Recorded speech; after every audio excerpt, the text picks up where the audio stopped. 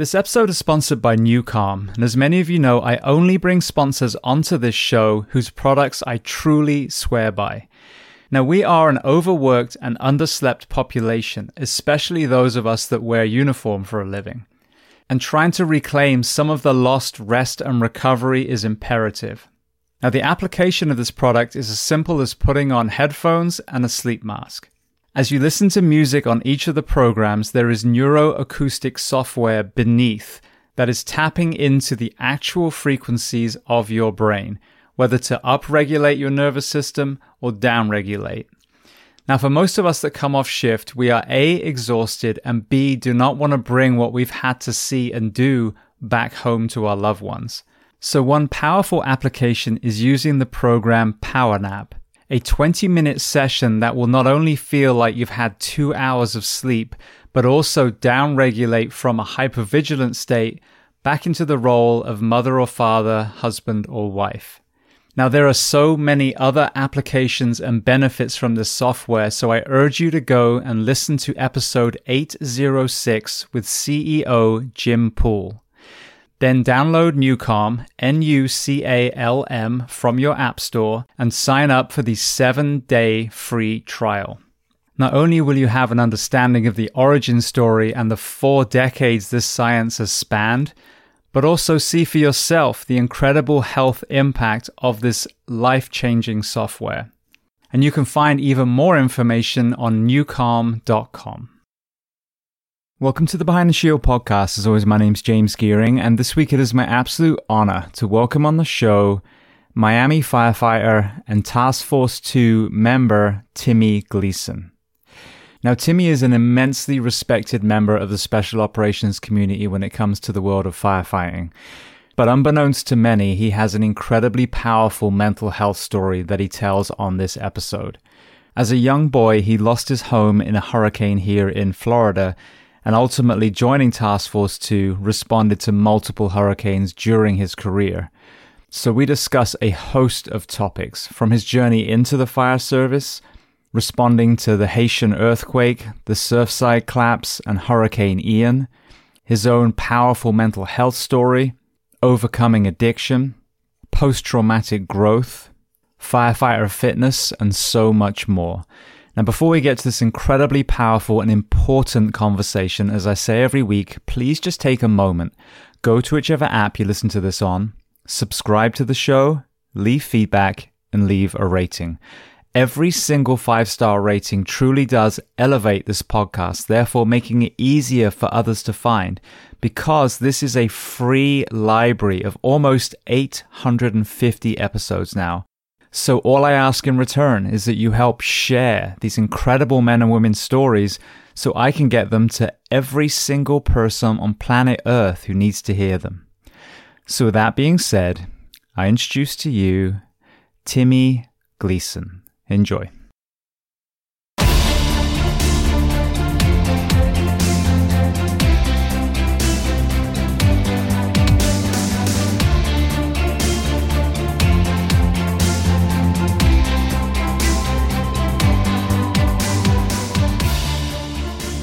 Well, Timmy, I want to start by saying, firstly, welcome to the Behind the Shield podcast.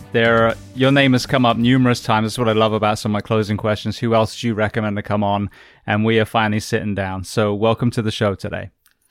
Thank you. Thank you for having me. I'm actually pretty excited about where we're going to go, where we're going to end up today. Absolutely. So, well, speaking of ending up, where on planet Earth are we finding you today? I am in Miami, Florida. I live in a suburb of called Kendall, the Kendall area, and it's way out west of in Dade County. And I work for the city of Miami Fire Department, where I've been for the last 25. Well, I'm coming up on 25 years now. So I would love to start at the very beginning, because I know that still includes South Florida. So tell me where you were born, and tell me a little bit about your family dynamic, what your parents did, how many siblings. Okay. I was born in February of 1972, Groundhog Day, which for those that know me will understand the irony in that. It's pretty funny that I was born on Groundhog Day, but I was. I was actually born in Brooklyn, New York. Um, and we moved. My mom and I moved to Miami, Florida, when I was very young. I was about a year and a half old. We moved from Brooklyn, just my mom and I, down here to Miami. We lived for a short period of time on Miami Beach with my grandfather, and then my mom was able to get on her feet and get us our own place, and that's kind of where life started. Was in the Kendall area and a little bit further south in the Homestead area. I grew up in the Homestead area where I attended junior high and high school, and then moved back up to the Kendall area after Hurricane Andrew hit South Florida. My mom and I lost our home and pretty much everything in it.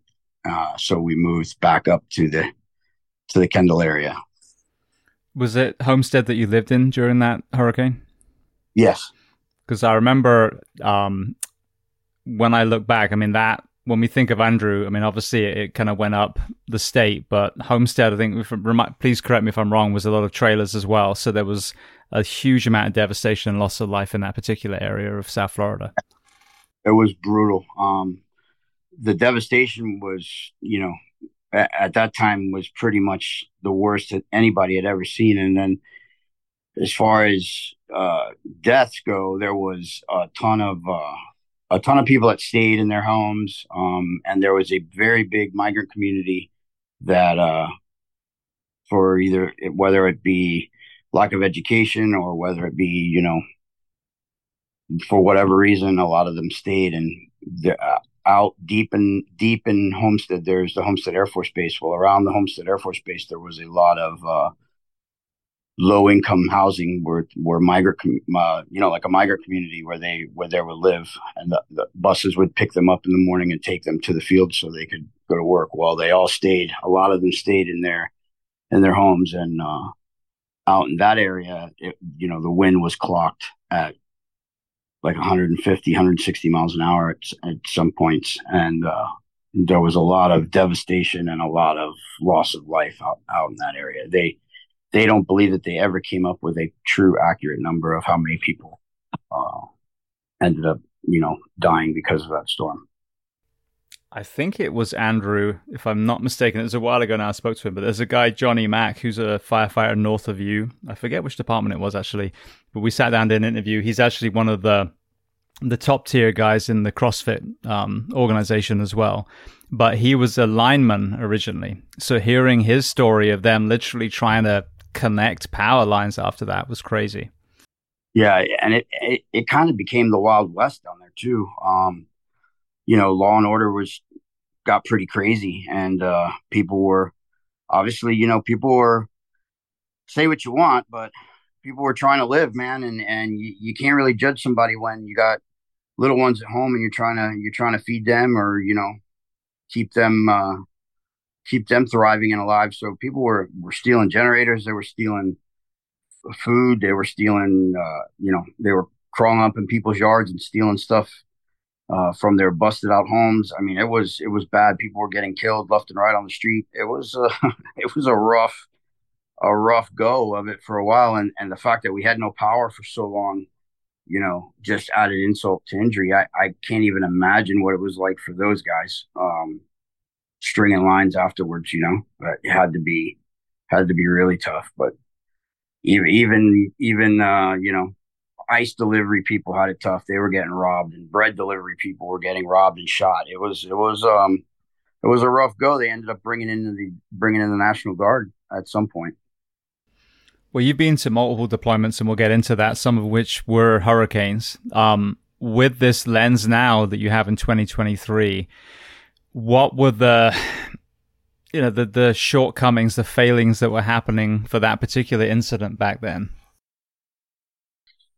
I believe, like anything else, I think it was back then we just didn't know what we didn't know. And I would like to think that, A lot of the things we did was because we didn't know. And I mean, I remember, I was significantly younger then, but I remember them telling people, oh, you can, tape a big X on your window with duct tape or with packing tape, and your glass will, stay. It'll break, but it'll stay in place. Well, that's ridiculous. I mean, when the wind is up over 100 miles an hour, there's nothing that's going to save that glass except if it's impact glass. And I think it was just we didn't know what we didn't know, and I think that contributed to a lot of people getting hurt, a lot of property loss. You know,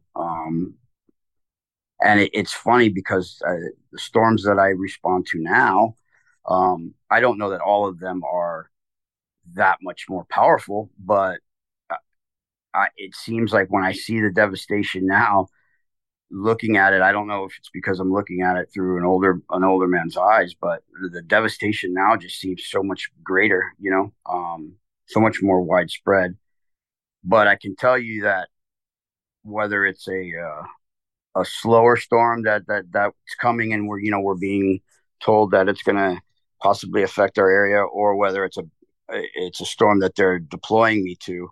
I have a very big, I don't want to say fear, but I would say very healthy respect for storms as they come in now. The overwhelming feeling of you may possibly lose your house and lose pictures and magazines and shit that you've had. Oh, sorry, can No, I? no, you can swear. Trust me. I'll say fuck. There we go. Now we're even. So off you go.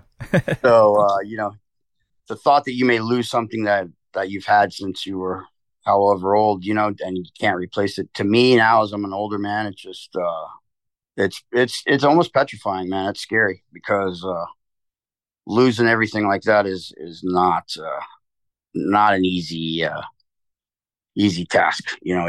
I can remember it being significantly hard, trying to get back all the stuff that we lost, and realizing over a period of time, oh shit, we lost that in the storm. We don't have it anymore.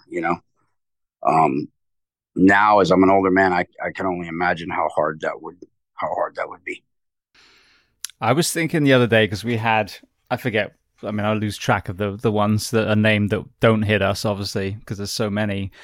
But being in the States for 20 years, most of which was in Florida. I was at Orlando, then Hialeah, then out west for a few years, and then back this area for the last 15. It seems to me that because it's not us, they like to sensationalize so much in the media to the point where, you'll have the reporter acting like they're in the middle of a storm and there's a dude walking their dog behind. Yeah. The danger is that irresponsible reporting causes like a cry wolf situation. And therefore, when there is a true, genuine one absolutely bearing down on us, we're so kind of, overwhelmed by all the other kind of hype stories that people aren't able to really discern which is the one we should be taking seriously. Yeah, I gotta totally agree with you.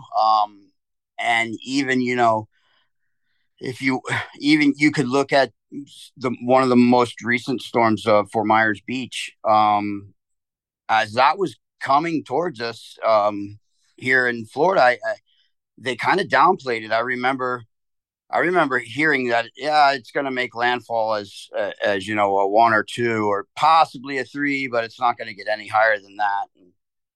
And I think that kind of lulled people into this false state of security, because when we got to Fort Myers Beach, I mean, we got there within hours of the storm passing through.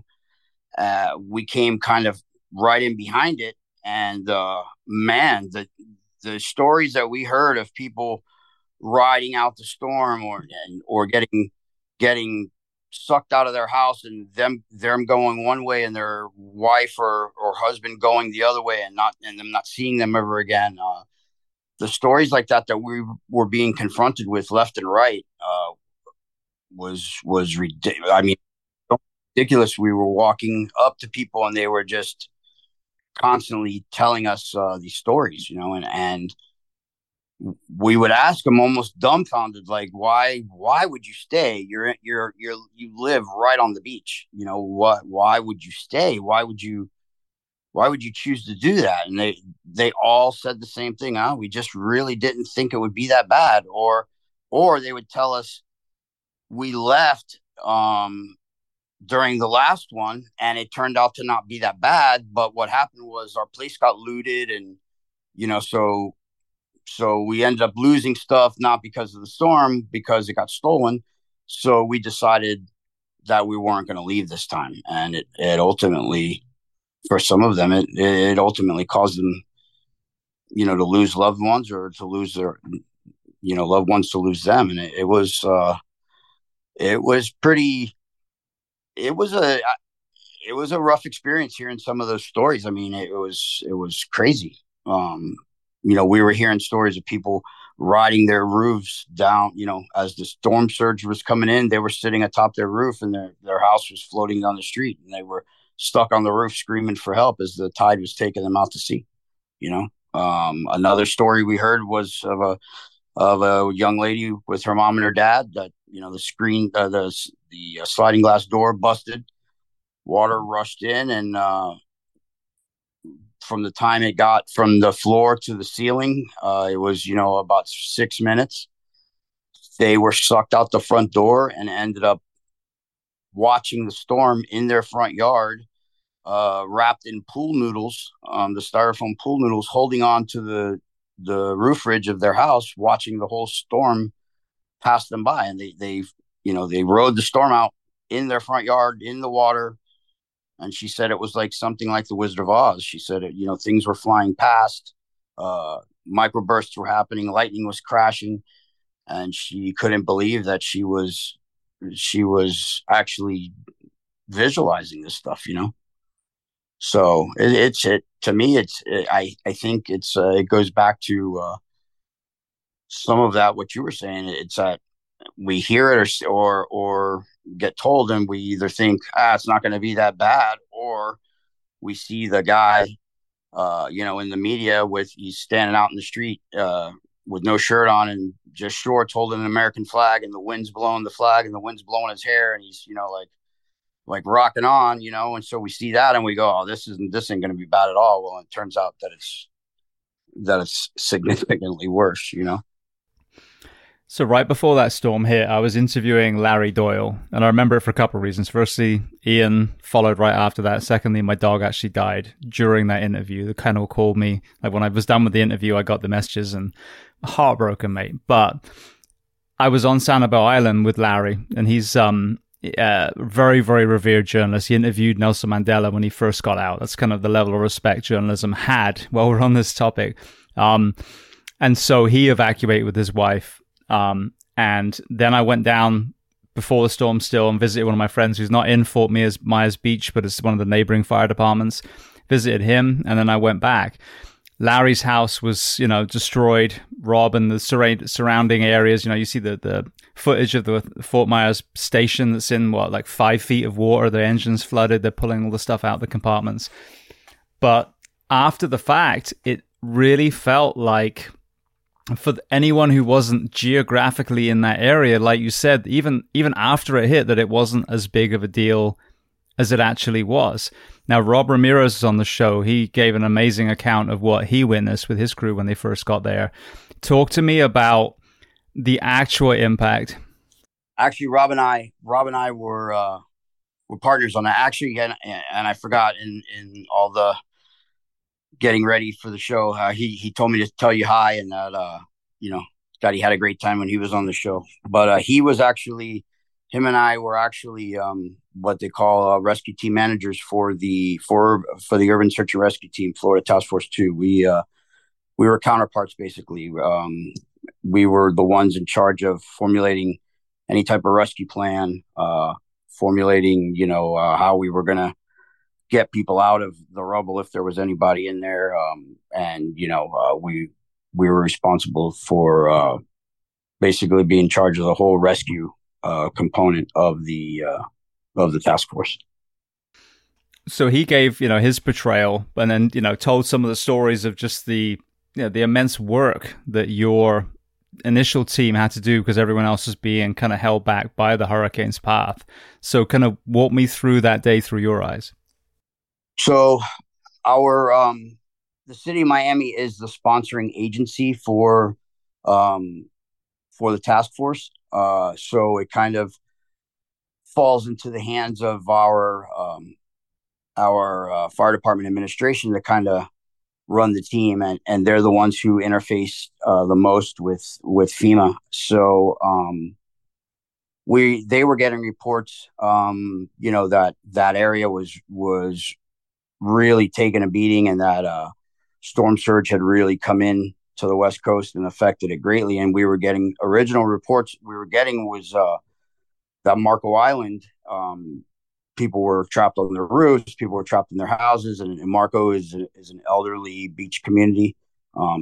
So our fire chief contacted FEMA and told them, listen, we're close enough to that area where we can kind of, and far enough out west where we can, as the storm passes through, we're going to kind of slip in behind the storm and follow the storm up the coast, and we'll jump into Marco Island and start doing any type of swift water saves that need to be made, because half of the team that we deployed with was a swift water component as well as a structural collapse component. So it was a very heads up move by the fire chief to figure that out with FEMA. And so they gave us the permission. We really can't deploy or can't move without their specific permission, So and they don't usually like to put us on the road in the middle of a storm. You can understand why with all the equipment and trucks and manpower. So, but they allowed us to go as soon as the storm passed through. We jumped on the road. And then he made another very heads up decision. The half of the team that was Swiftwater headed towards Marco Island because of the reports that he was getting. They were getting personally, our administration, and the rest of the team, the structural collapse component, we took off towards what they were kind of at the time calling Ground Zero, which was Fort Myers Beach. We got to Fort Myers Beach just a couple hours after the storm passed through there, and it was funny. We came over like an overpass onto the beach, and then came down onto the beach, like on, let's call it Ocean Drive, and it was dead end. We couldn't get any closer because of all the damage, but it kind of put us right where we needed to be. The road died out like right into the middle of a neighborhood, and we began our searches in that area. There was only not a few of us, but there was probably 30 or 40 of us there at that time, because the rest of the team had gone towards Marco. But we immediately started grid searches and kind of pushing into the neighborhoods to see if we could find anybody that was possibly trapped, and if they were just wandering around the streets, which we found a lot of them at that point, if there was any aid that we could get them. And that's pretty much how we spent the first, I would say, probably 24 to 36 hours doing that and setting up a base that we could operate out of, plus working with the locals. And if I remember correctly, we got attached to, or they got attached to us, a road clearing crew. They were a bunch of firemen out of Jacksonville, city of Jacksonville. And man, they were like gold, because the roads were so just overrun with trees and vehicles, and you name it, it was blocking the road. And these guys had a couple of small skid steers, and they had some, pulling equipment and cable and all kind. And they made a mountain of work go very smooth, and they got us roads open, and they got to where we could punch back in further into the neighborhoods and get in to where we really needed to be. So we were the first the first USAR kind of component in that area for I want to say 2.5, maybe 3 days, just because everybody that was coming from the north south to us, they were having to deal with road damage and all that stuff getting into us. So it took them a little bit of time to get to us, and by time the big lion's share of all the teams that responded got to that area, we had already been in operation for like 2 or 3 days. So we were doing a lot of jumping around, that's for sure. We did a lot of ground pounding, a lot of house searches. We tried very hard to get with the local municipality and work with them to try to get some of their fire department equipment up and running. Our fire chief, gave them the aid of the city's logistics crew, and they tried to get some of their fire trucks running. And it was quite an operation, and to talk to the local mayor and to talk to the local fire chief at the time. It was rough to hear those poor guys, because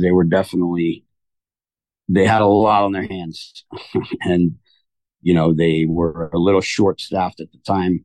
But a ton of resources ended up coming into that area where we were able to do some seriously good work in that area. I felt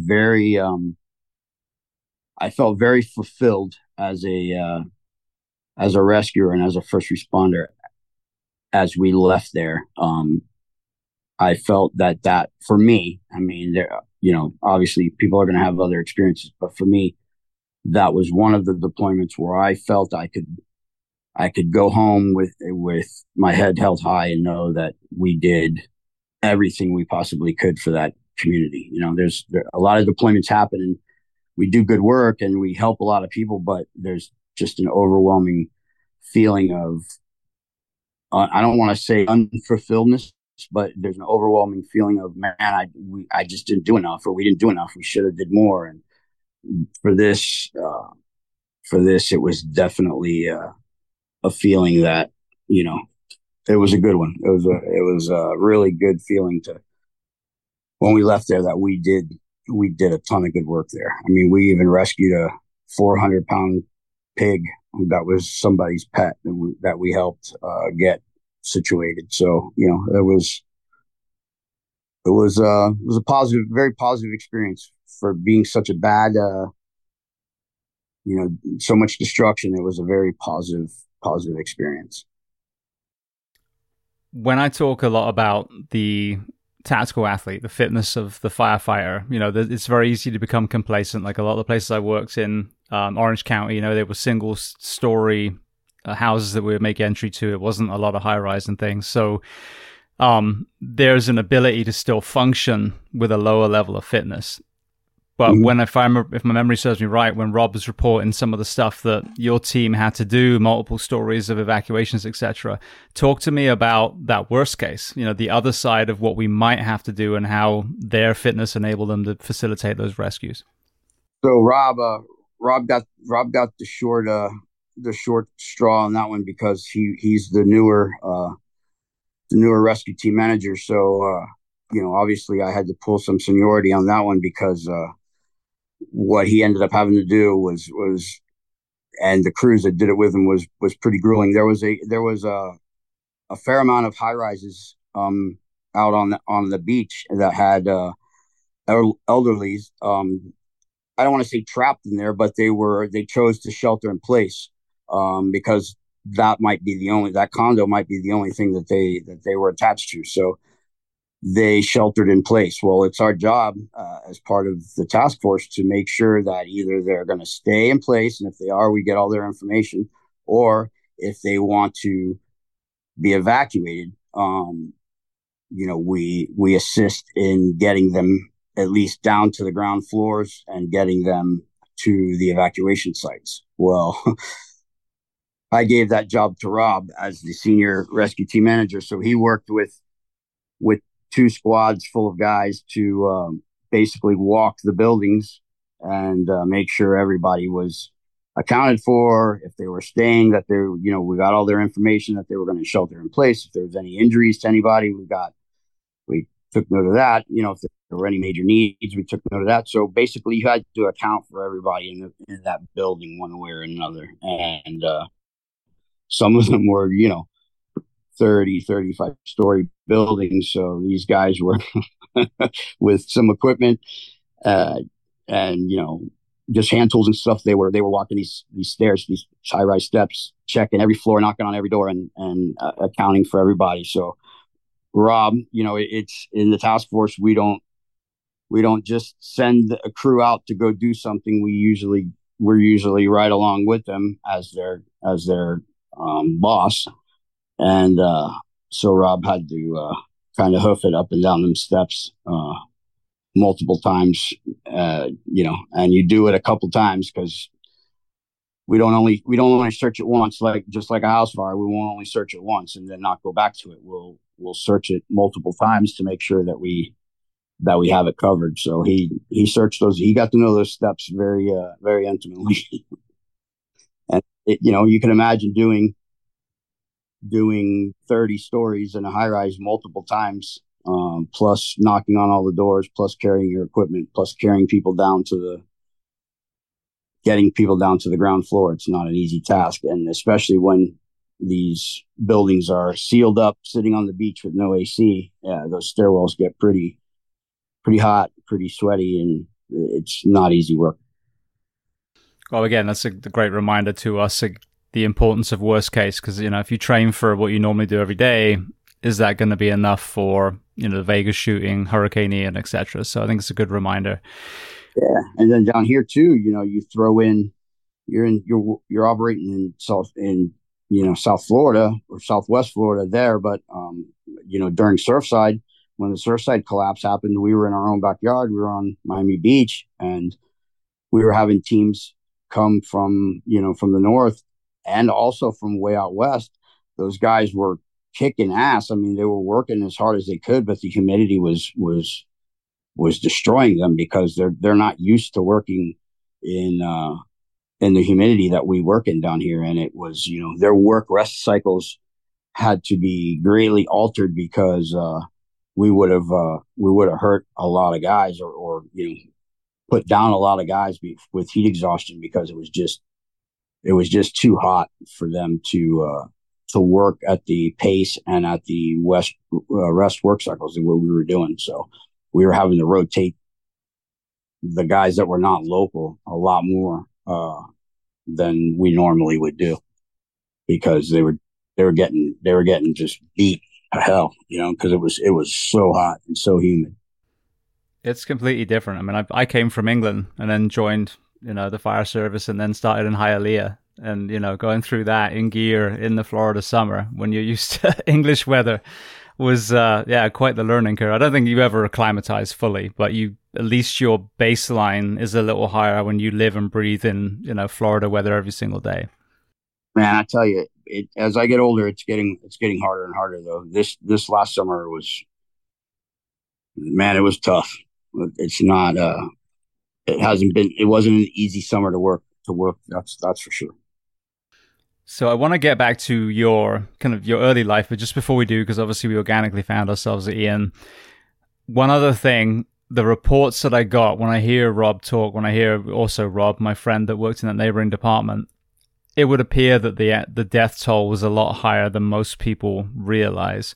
What was your perception of that? It doesn't even have to be specifically figures, but the downplaying element almost seemed like it was kind of bad-ish, but from what I'm hearing from other people, it was really, really bad, and I don't feel like it was given that weight through the news.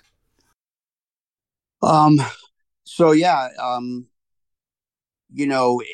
if you hear a one death from somebody that stayed in their home and got swept out to sea or got their house collapsed on them, you go, man, that's one death too many. But we had a lot of those. When we were finding bodies pretty regularly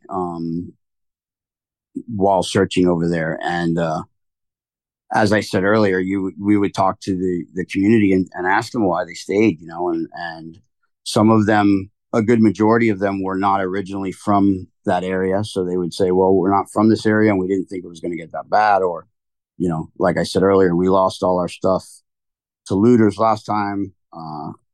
Or they just told us it wasn't going to be that bad. But I do know that the numbers, from what I remember, the numbers seem to jive with what the local municipality reported as missing or unaccounted for that we found. Those numbers seem to. I remember that those numbers jive, but it doesn't seem like all those people got talked about.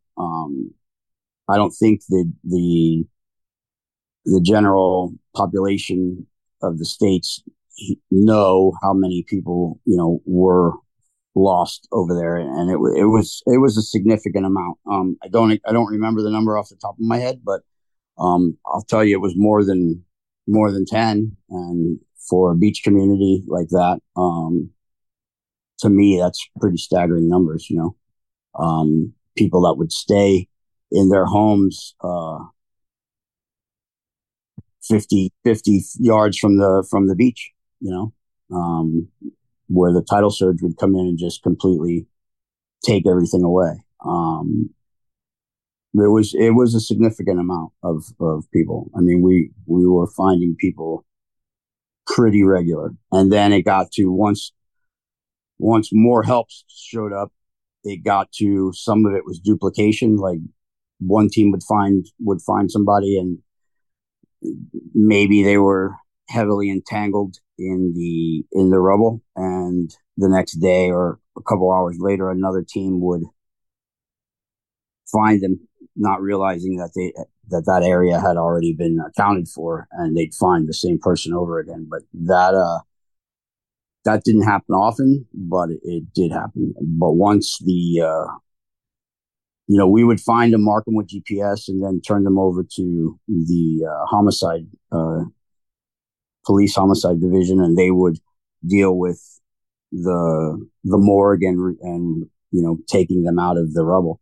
Once they really engaged in the work, that the duplication went away real quick, because they were getting them out as soon as we were showing them where they were suiting up and getting them out. So there was a little bit of a reflex time in the beginning, but once they got up and moving, they did a hell of a job.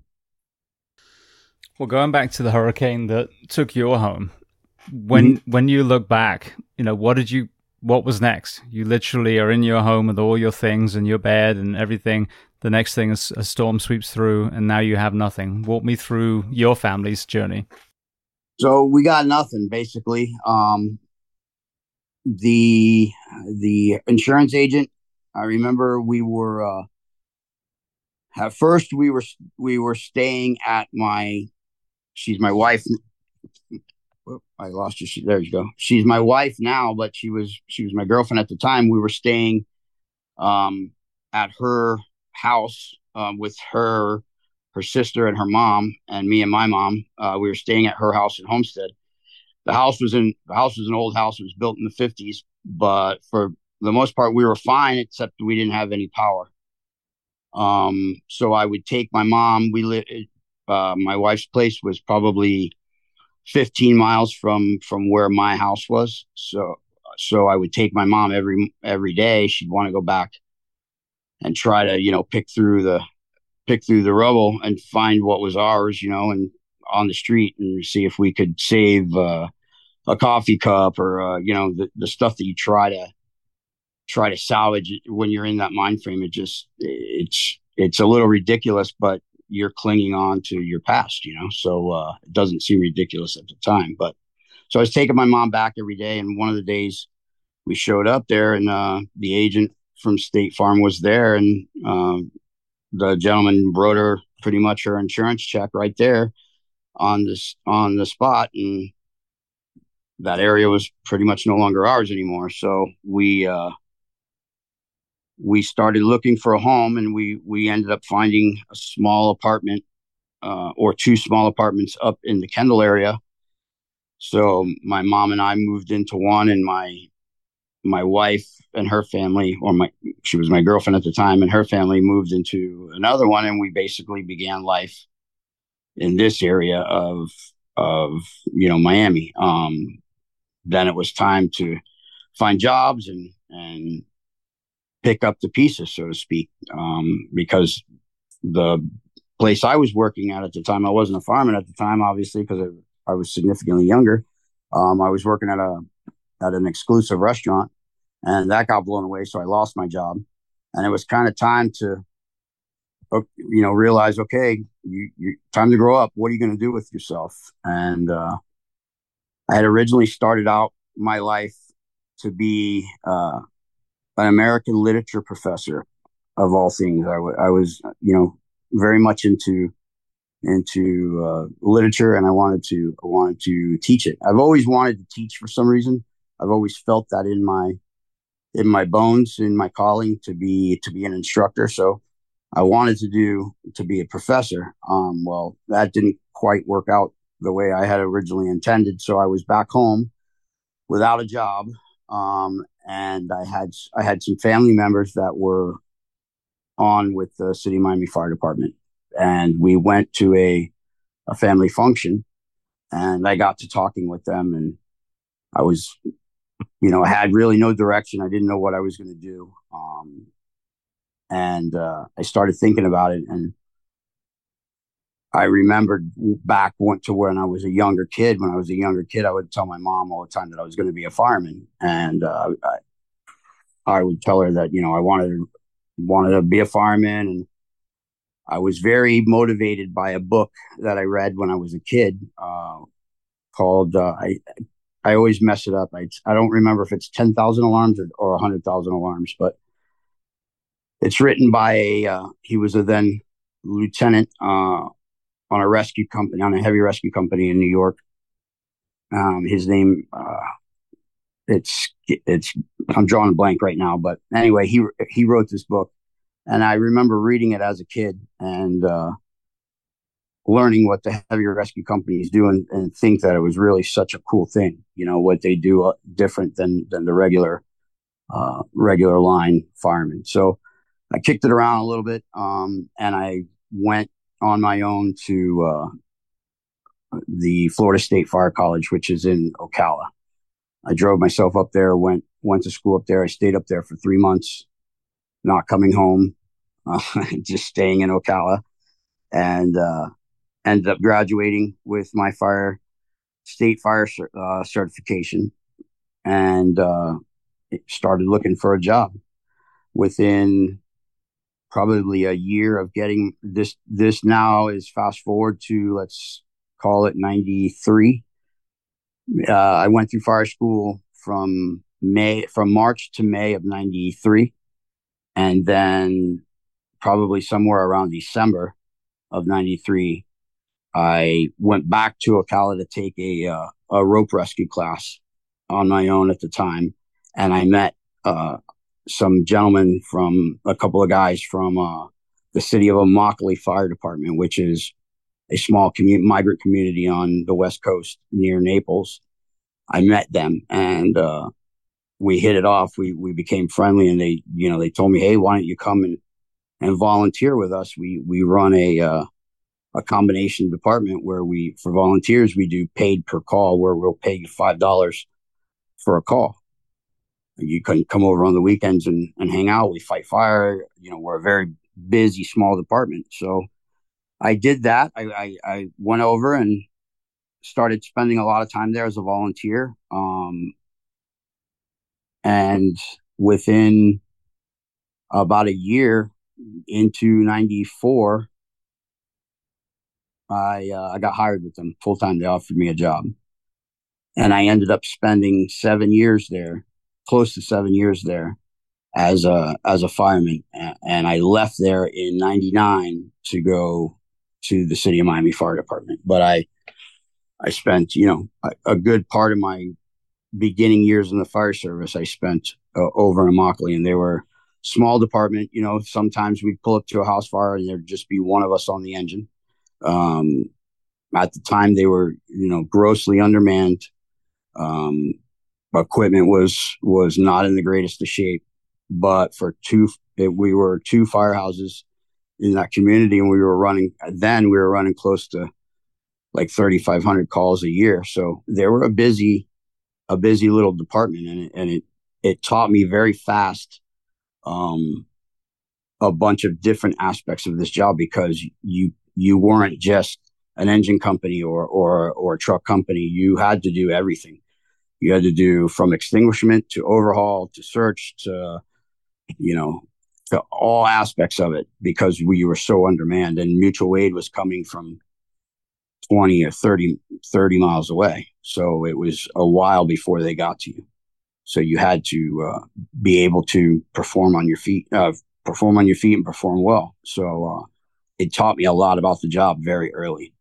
And I kind of carried some of that experience with me when I got hired with the city of Miami, which is a different animal, because you're a small fish in a very big pond in the city, because we're a significantly bigger fire department. But I believe it. I believe that working in Immokalee was kind of what laid the groundwork for me. Taught me my work ethic very, very early, and it taught me how to be a student of the fire service, and then not only how to be a student, but how to be an instructor and give back by teaching different aspects of the job. So I do that now pretty extensively within multiple fire departments around the country, plus my own. You know, I'm an instructor, and I enjoy that aspect of the job a lot, especially as I get older. So was the book 20,000 Alarms, Lieutenant Richard Hamilton? Yes, Okay. Dick Hamilton. All right. Because when I looked it up, there's a picture of an old beat up copy on someone's desk. So I don't know if it's even still in print anymore, but I'd never heard of it before, so I looked it up quickly. Yeah, I don't think it's in print anymore, but man, I'll tell you, for a book that was written, I want to say in the 60s or 70s, it was kind of written during the war years of the FDNY. It's a great book, and it explains, he talks about the calls that he would go on, and kind of chronicles his life from being a young man all the way up to around the time he retires. And for a good period of time, he was one of the higher decorated, according to the book anyway, he was one of the higher decorated officers in the FDNY. And I remember reading it and thinking, this would be really cool to do.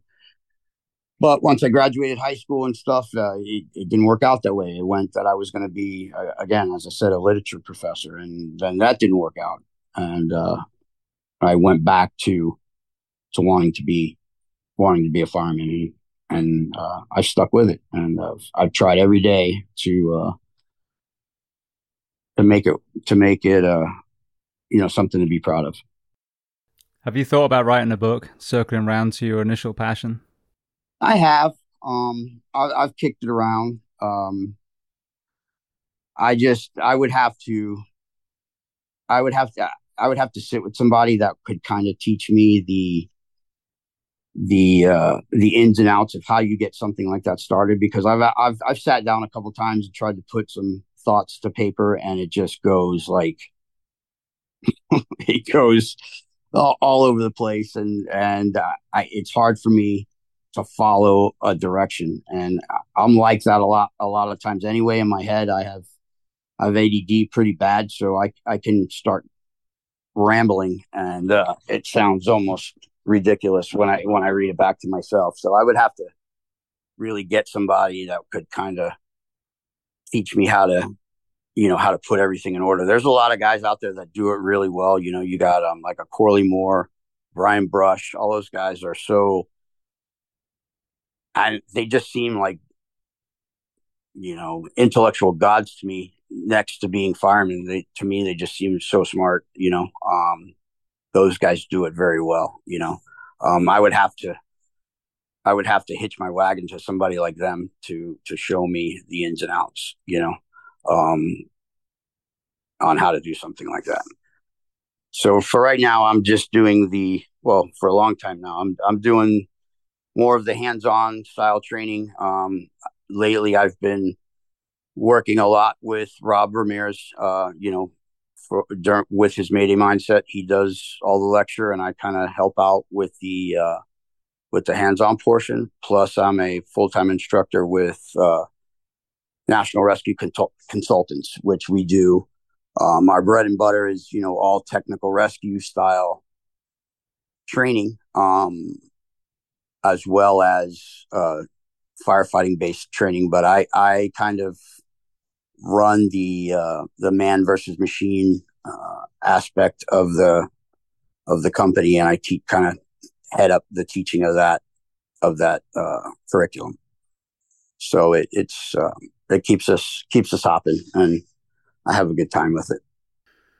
I think one of the enemies to reading and writing for a firefighter is our brains are just so scrambled from shift work that it's really hard to just calm those thoughts and articulate what you're trying to say. So I wrote a book 3 years ago, but that was 2 years into transitioning out. And it was only then that I was like, okay, because I wrote blogs, but I'm like, okay, now I can finally think straight. And I've been reading again, and I can collate all these blogs that I did and kind of put them and expand on them and add chapters and create a book. But I've said this a lot. I mean, my book's only 183 pages, I think, something like that. I think what made it somewhat successful is it's small enough where we can read it, because I don't think people realize just how hard it is to create, to read, to do all the things when your mind is conditioned to be on red alert the whole time. It really does have an impact on our ability to read and to write, I think.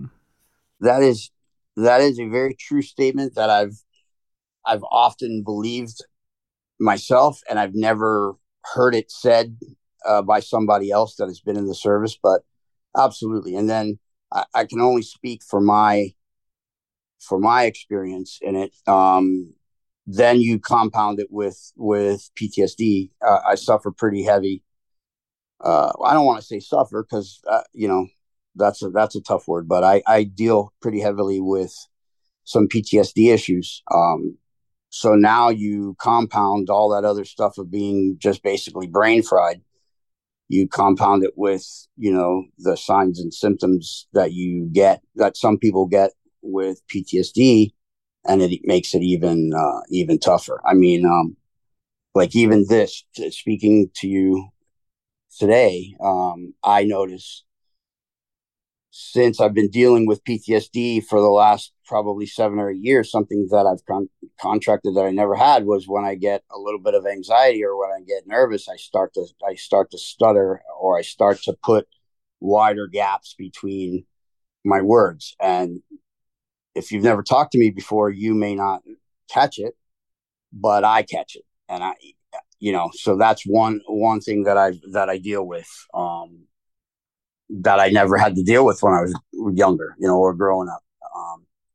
So I think this job mentally takes, and I'm not going to be the guy that bashes the job mentally because of mental issues, but this job does, expend a very healthy toll on a lot of people mentally, I think. And I don't think we've begun to really tap into how much it affects some people yet. I think we're seeing it. We're finding out every day new things that how this job hurts us, but I don't think we've gotten a full picture yet of how much damage this job does to us mentally. Yeah, I do. 100%. This is the creation of this podcast, was that mentally and physically together. I mean, everything. The number of people that we attend funerals for that arguably should have been some of the most resilient members of a community on day one, standing on the grinder, and now, cancer, heart disease, overdose, suicide. I mean, it's not doom and gloom, but we have to, if we don't address the other side of it, I mean, all of us adore this profession. A lot of people in this country do it for free or, paid on call. But the only thing that's more important than the job is coming home to your family and making sure they're okay. And if that starts to shift, and now they're losing mothers and fathers and brothers and sisters because not the job so much, but the way that we've devolved as far as the work week for the job, and the lack of understanding of how to create an environment to thrive rather than fail. That's the conversation we had. No one that's pushing for change is feeling anything but love for the job, but we can still do the same job in a different way and have much better results. Yeah, I mean, I'll tell you, I'm coming to the end. I probably have. I'll finish out this year, and then probably I'm looking at early next year going into the drop, and then I'll do 4 years and I'll be gone. So I'll probably be gone in let's call it 5 years total. Um, and not because they're bad at it or not because they're doing anything that I perceive as wrong, but I'm in fear for the fire service, actually, because I think, in my opinion, we're going to see a lot more of this before it gets any better. I don't think we've even seen, the pinnacle of it. I think we're going to see more, and there's a lot of organizations now really throwing their stuff into the ring and trying to help out, but I just don't think we've gotten a full grasp yet of what happens inside a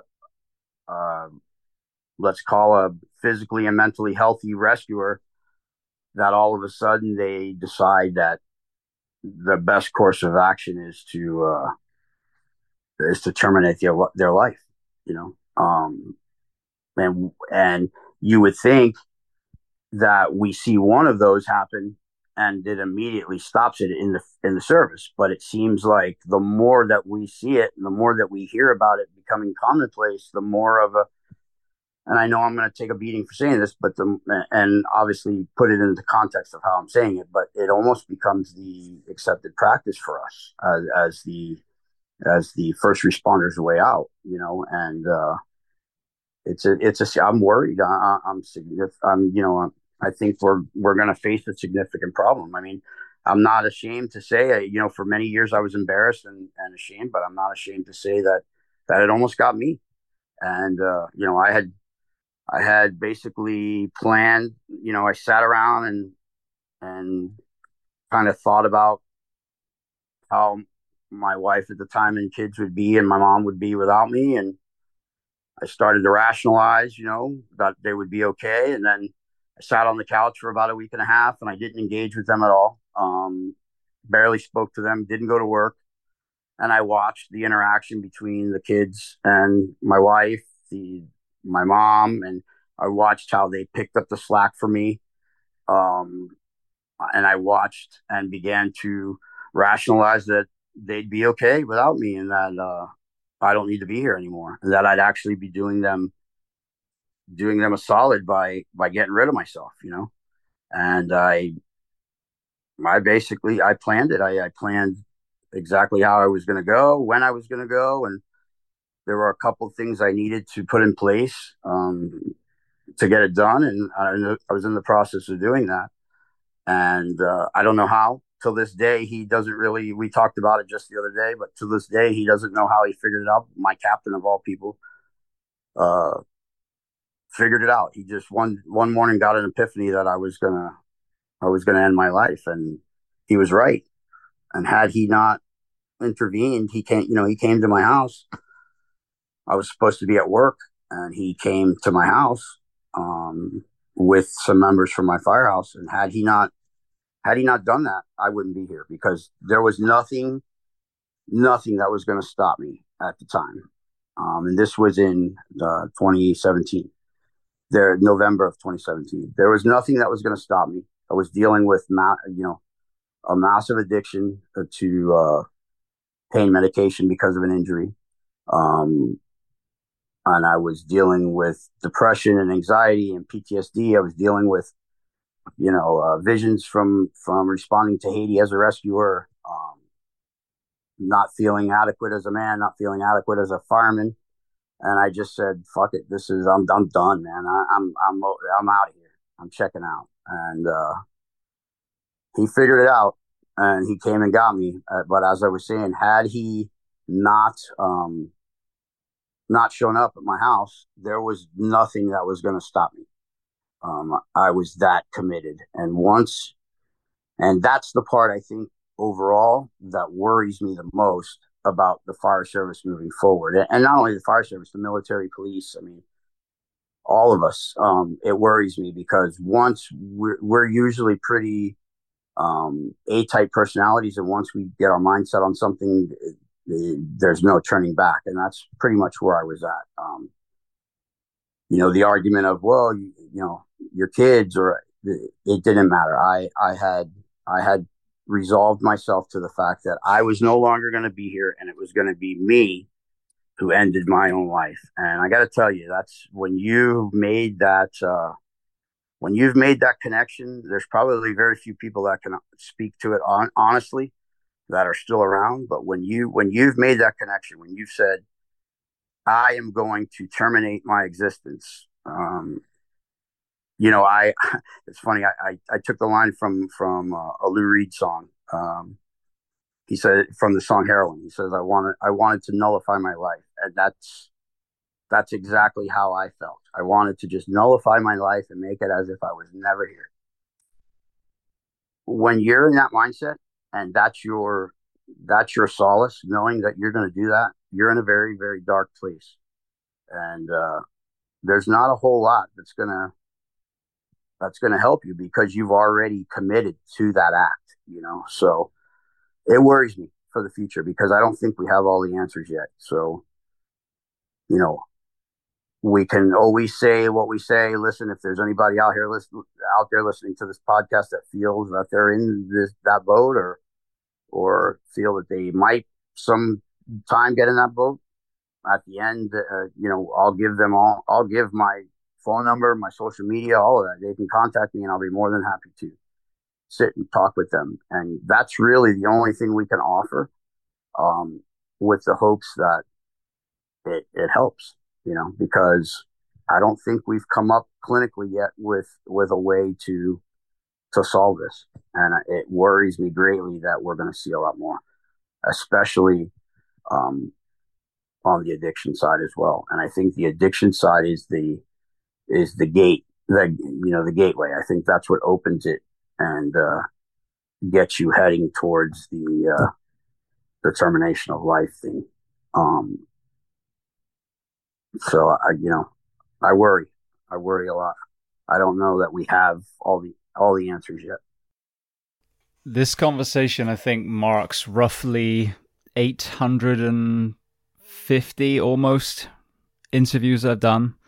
And so when you say, a lot of people aren't here to report, clearly, and that's what's heartbreaking, so many people that we've lost. But what I've been fortunate enough, and it's not like this is a mental health podcast, this is a health podcast. This is a living, getting out of pain, suffering podcast.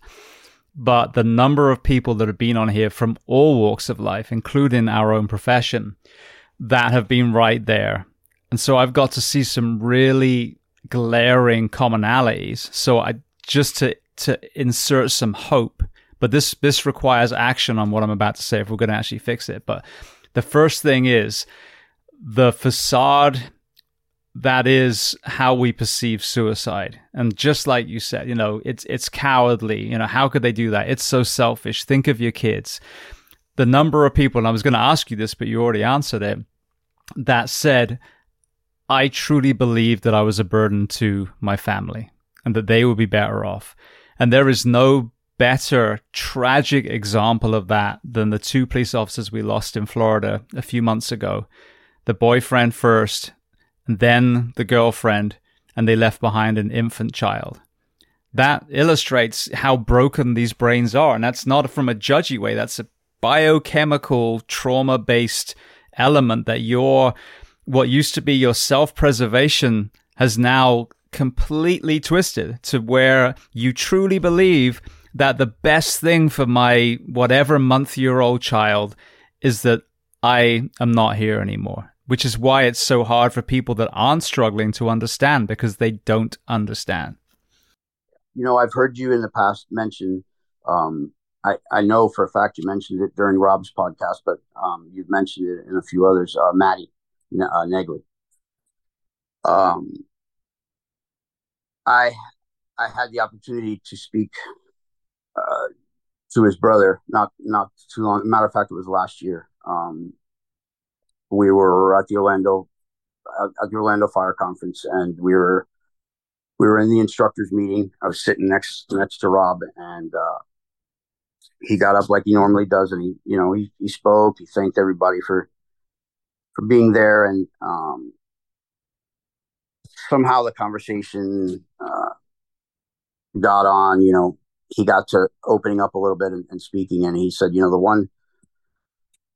one question that still haunts him is if he could he'd want to ask his brother why, and I don't know. I'd spoken to him in the past and heard him say that more than once, but just that day, for whatever reason, it hit me like a ton of bricks, and I could see the pain on his face, and it was just a hard day, and I felt it on my heart to kind of approach him. And normally I wouldn't really do that because I mean, I have no problem talking about it with anybody, and I'm not ashamed of it, but I don't want to make anybody else's pain worse either, so I'm always very careful of how I go about things. But I approached him, and I said, when you were saying yesterday you'd want to know why, and it would could was there anything that you could have done to stop it? Or, I mean, we're both standing there, two grown men crying, and I told him, I said, I'm here to tell you, no, that there's a very good chance, no, that you would not have stopped it. Even if you said to him, I know what you're planning, there's a good chance that you would not have stopped him if he was committed to continuing.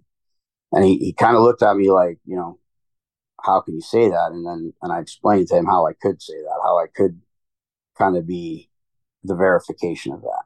And I think it was a conversation that was meant to have.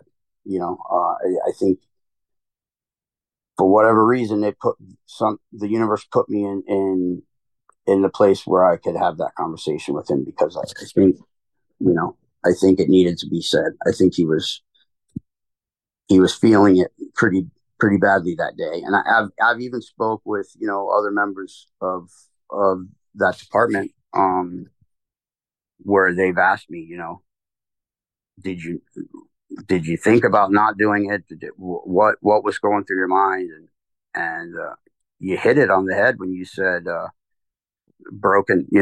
That part of us is broken. I don't know whether it just shuts off after so much suffering that we see, or if there's a single event that shuts it off. I don't know. I don't know the answers, but I know the accumulative effect. It breaks us, and I think for me and the guys from Orlando, I think it was a good moment. It was a conversation that needed to be said, and I felt really good afterwards. It was a little bit of a rough spot getting through it.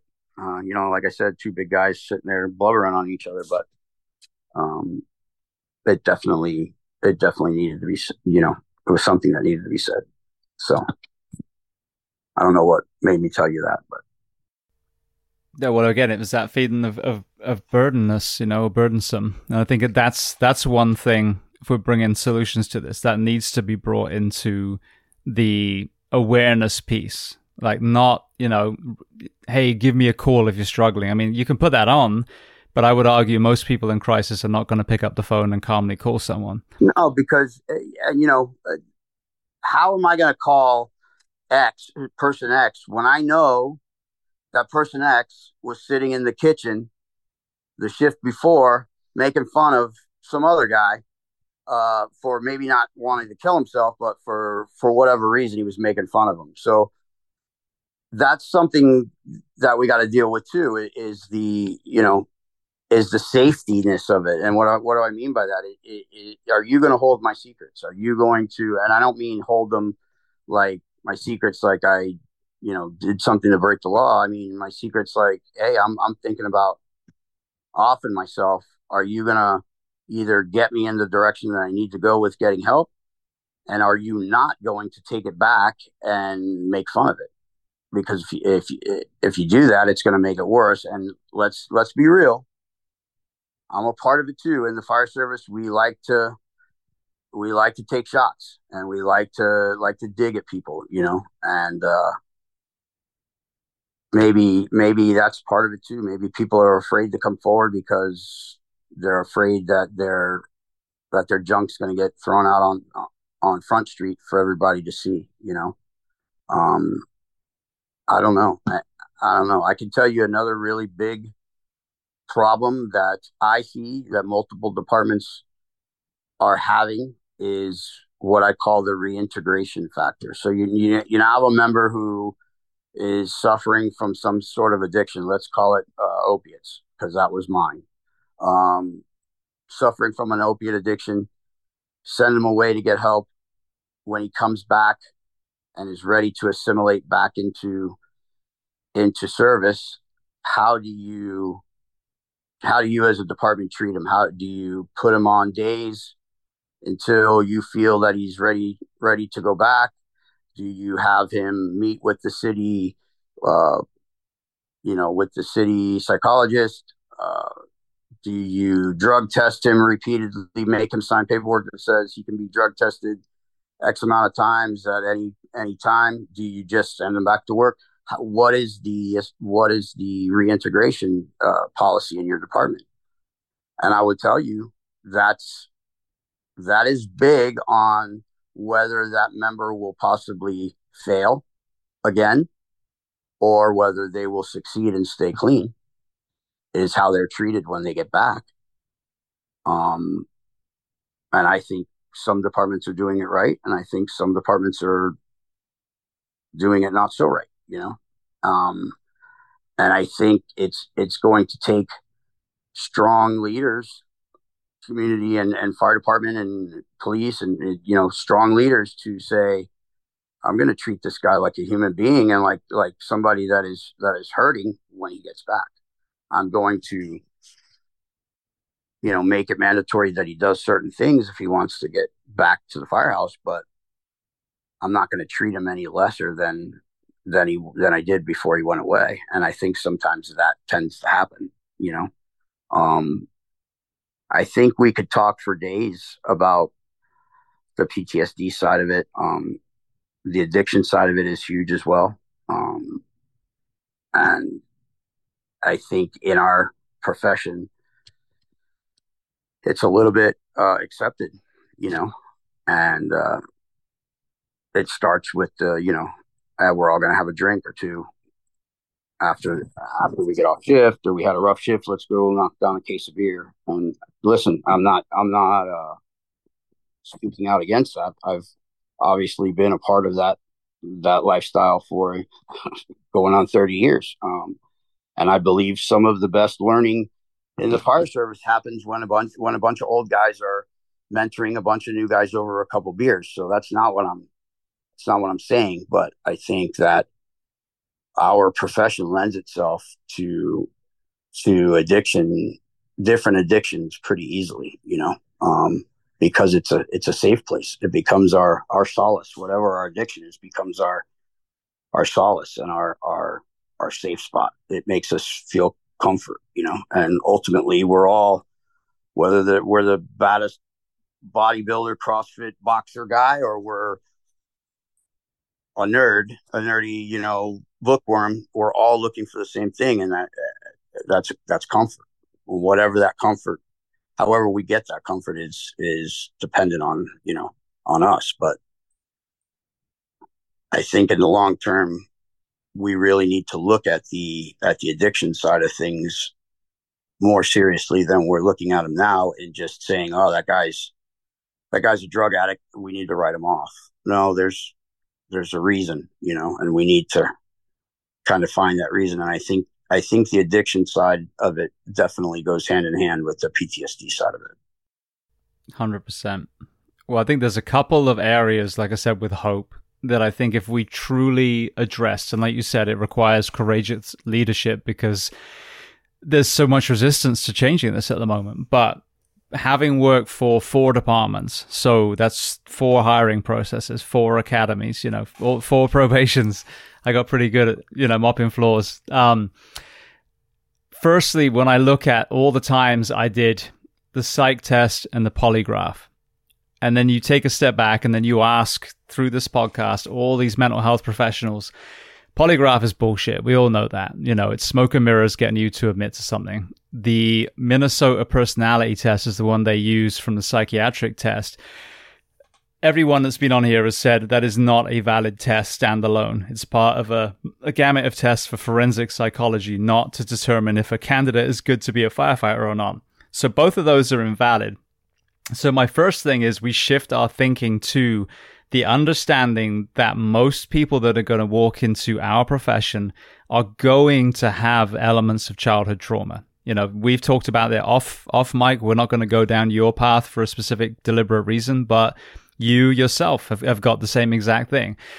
Yeah. So, our profession attracts that. We want to be the protector. We want the buck to stop here. We want to, also, I think, seek adrenaline because it does kind of stuff some of those memories down too.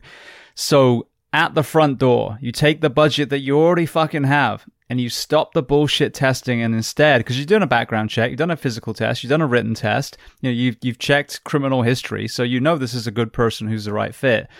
So stop box checking with these stupid things that, don't mean anything. But instead, give your brand new recruits, let's say 6 counseling sessions. So now at the front door, they've had the opportunity to offload some trauma. The mental health conversation has been normalized, and the barrier to entry of finding a counselor has been removed because you literally have a go-to person, whether they work for an agency and the size of yours, that was a possibility, or if they're smaller, they obviously contract someone locally. So right there, that's the first part. The second part is the sleep deprivation side. And I've talked about this. This is one of the reasons I began this podcast, because once I became educated and had that aha moment, I realized how fucking insane it is the way that we work our people. But to summarize, I've talked about this in a lot of different ways, but I had a conversation with a Marine Recon friend who was one of their human performance gurus as well. And I was educating him because we're about to be part of a collation of evidence to show the fire service how far from human performance we are. And this is from an organization that works with NASA, the Navy SEALs, DARPA. So this is going to be incredible once this is finished in November. But he's part of the panel. I'm part of the panel. And I was trying to explain to him the sleep deprivation side. And I'm like, everyone, that's kind of got their toe in the water talks about Matthew Walker and like, oh, did you know that 24 hours without sleep is the same as a blood alcohol of 0.1. And I was like, and he brought that up, and I was like, well, here's the problem. That's a group of college students that have done some research work and gone in and not slept for 24 hours. We're talking about men and women that haven't slept every third day for 10, 20, 30 years. So we're talking multiples of that 0.1. And he said, well, has there any research been done? I'm like, no, we researched the shit out of smoothbore nozzles and tiny houses and flow patterns, but we won't do anything on the health of the first responder. Fucking almost nothing. And so I explained to him, and he's like, you know what I've just realized? If you submitted a request to do a study on the fire service and you said, I need these subjects to not sleep for 24 hours every third day for 2 months, for 2 weeks, for a month, whatever it would be, ethically, you wouldn't even be able to do that study. That is the other part of the conversation. They would shut you down. They would literally shut you down because they'd say you're torturing your subjects, and then on top of it, not only do you take away their ability to sleep, but then you give them false hope. You tell them, hey, go lay down. It's okay. Go lay down. And you put them down, and they're down for 45 or so, and then you come into the room, bang pots and pans, simulate the alarm, and they got to get up and now perform. 0 to 100. Yeah. When I got hired with the city of Miami, we didn't have the first alert. It's called First Alert. We didn't have the First Alert system that we have now. What we had was all on speakers and klaxons that just went off in the station. And then you had a watchman that was, Well, an older gentleman, probably Vietnam era veteran, and he would get on the loudspeaker and scream into the microphone, engine 6, you got to run right, and the speakers right over your head. That contributes to a lot of it too. And I think there's multiple systems within us that either get shut off or get broken, like you said, over a period of not sleeping. Then you couple that with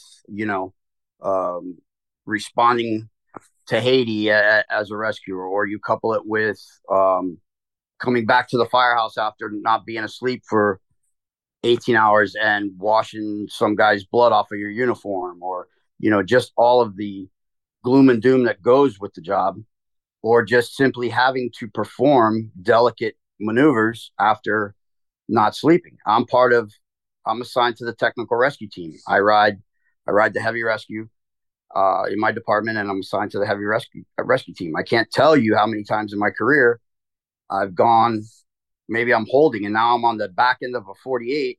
I haven't had hardly any sleep, and I'm having to cut a teenager out of a car, or I'm having to perform a rope rescue incident, or somebody under a train. That ramps it up even higher. Let's put regular firefighting aside for a second and talk about the guys that have to perform, advanced procedures. I think it just the long-term effects for us. It's too great. I think. I don't know. I would love to see the numbers on a study like you're getting ready to do. I would think that is going to be, the numbers are going to be crazy, and what you guys are able to show and not show. I think it's going to be a very worthwhile study, however you guys choose to go. The sad thing is it's not even needed, but what I get, because I've talked about, the 2472 being the industry standard now for 7 years since I started this podcast. And I just had Jared Vermeulen on, who's from Boca, just talking about that. You know what I mean? Like, literally, we have a department now, too. I think Boynton just went to it. Trying to get the person who spearheaded. I think there's a lot of politics, and there wasn't a real kind of go-getter that I can find. It was more by default by politicians that didn't like each other in unions and administrations, from the way I understand it, but which is very disappointing. But anyway, it's already there. The Northeast that everyone reveres. FDNY don't work 56 hours a week. You know what I mean? So this is what's so fucking insane.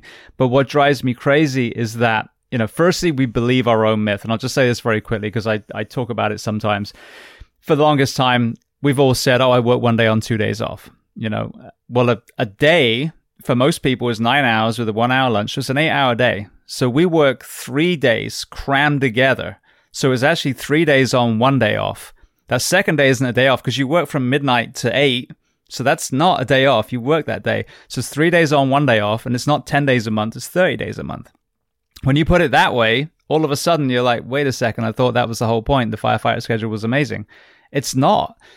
It should be, because we're asking people to be awake all night. We should have the rest and recovery. It doesn't matter if you look at cancer, injury, heart disease, obesity, autoimmune disease, suicide, overdose, or addiction, It's all, the common denominator is lack of sleep. Now, there are other contributing factors, but if we're not sleeping, you put me in a dark room, I'm going to fall asleep. That's what happens. We're supposed to go to sleep when it's nighttime.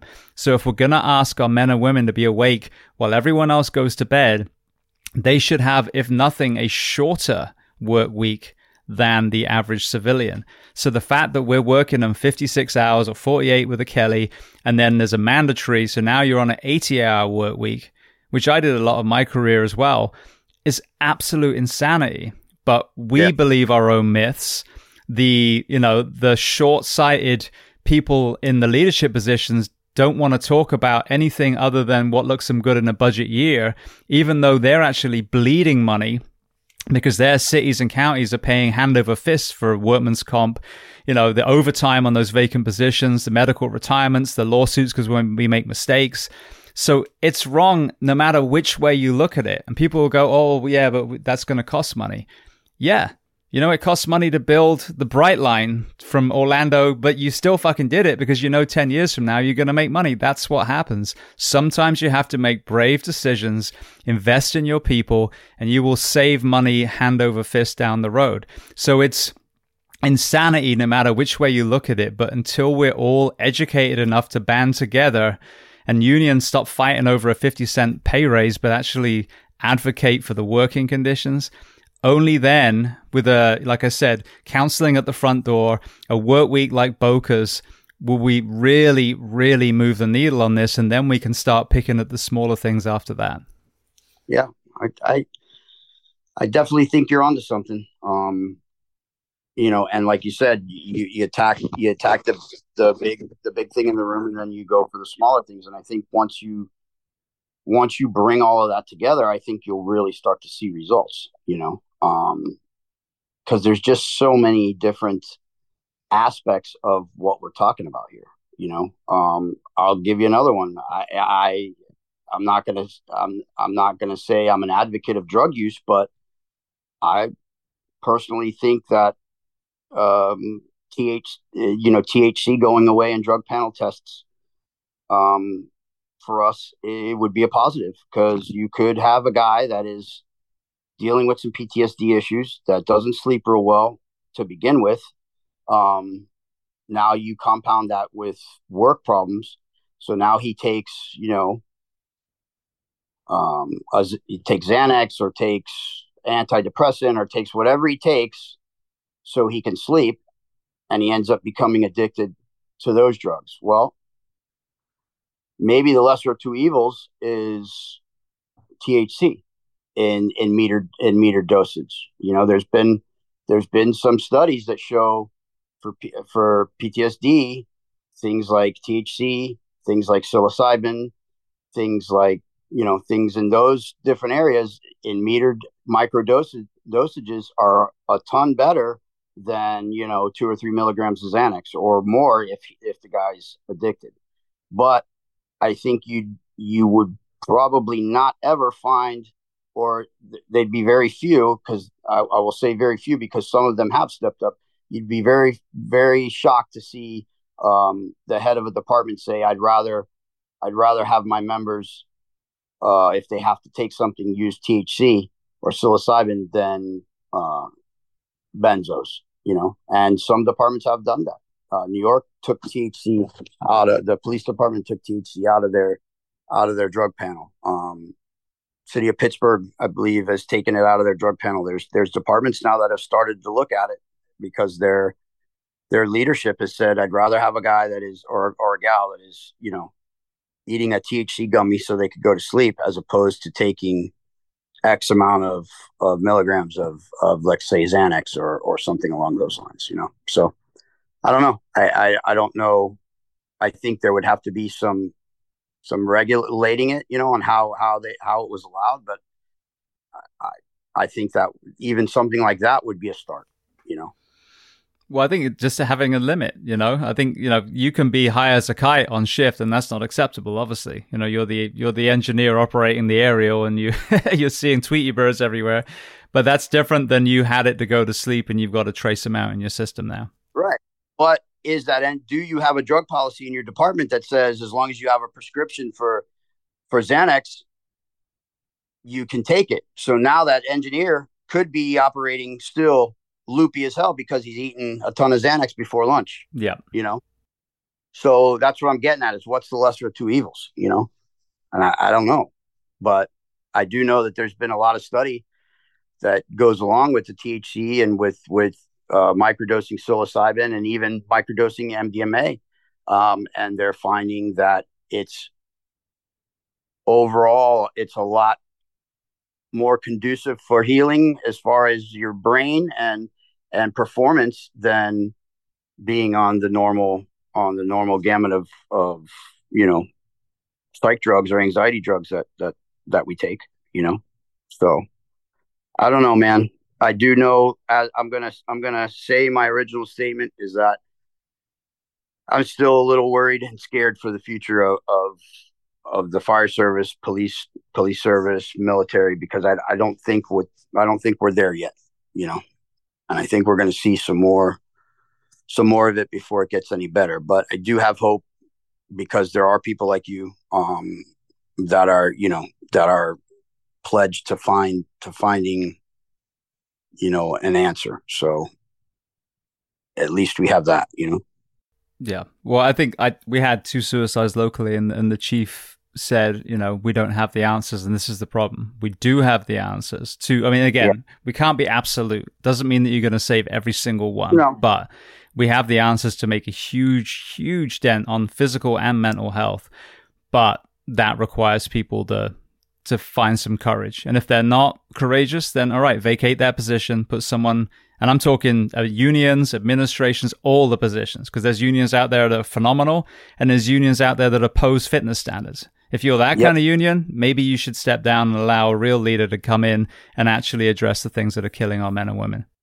You're absolutely correct. I think it's going to take exactly what you said. It's going to take some courage, but more than anything, I think it's going to take honesty, and the honesty is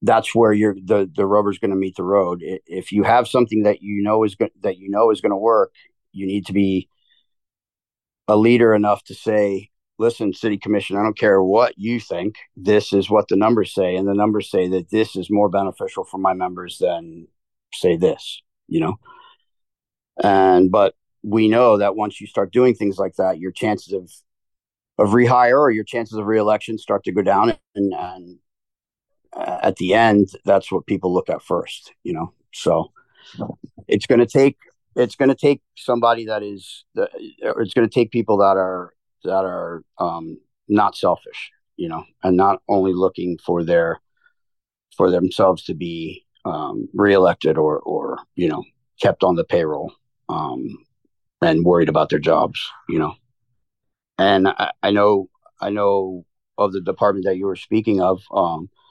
I believe you were talking about Marion County, where they've taken a beating over the last several years with suicides and the like. It's been really rough on those guys. Really, really, they've taken a shellacking. Yeah, that's where I live. Oh, okay. I knew you lived in Florida. I just didn't know. I didn't know quite where. Yeah, I have a couple buddies that work there, and it's been pretty rough. They've taken a beating, and it's been young. Some of them have been younger members too. So, it's not only affecting the old guy. It's affecting the younger guys on the job. It's affecting middle of the road, and it's affecting guys at the end.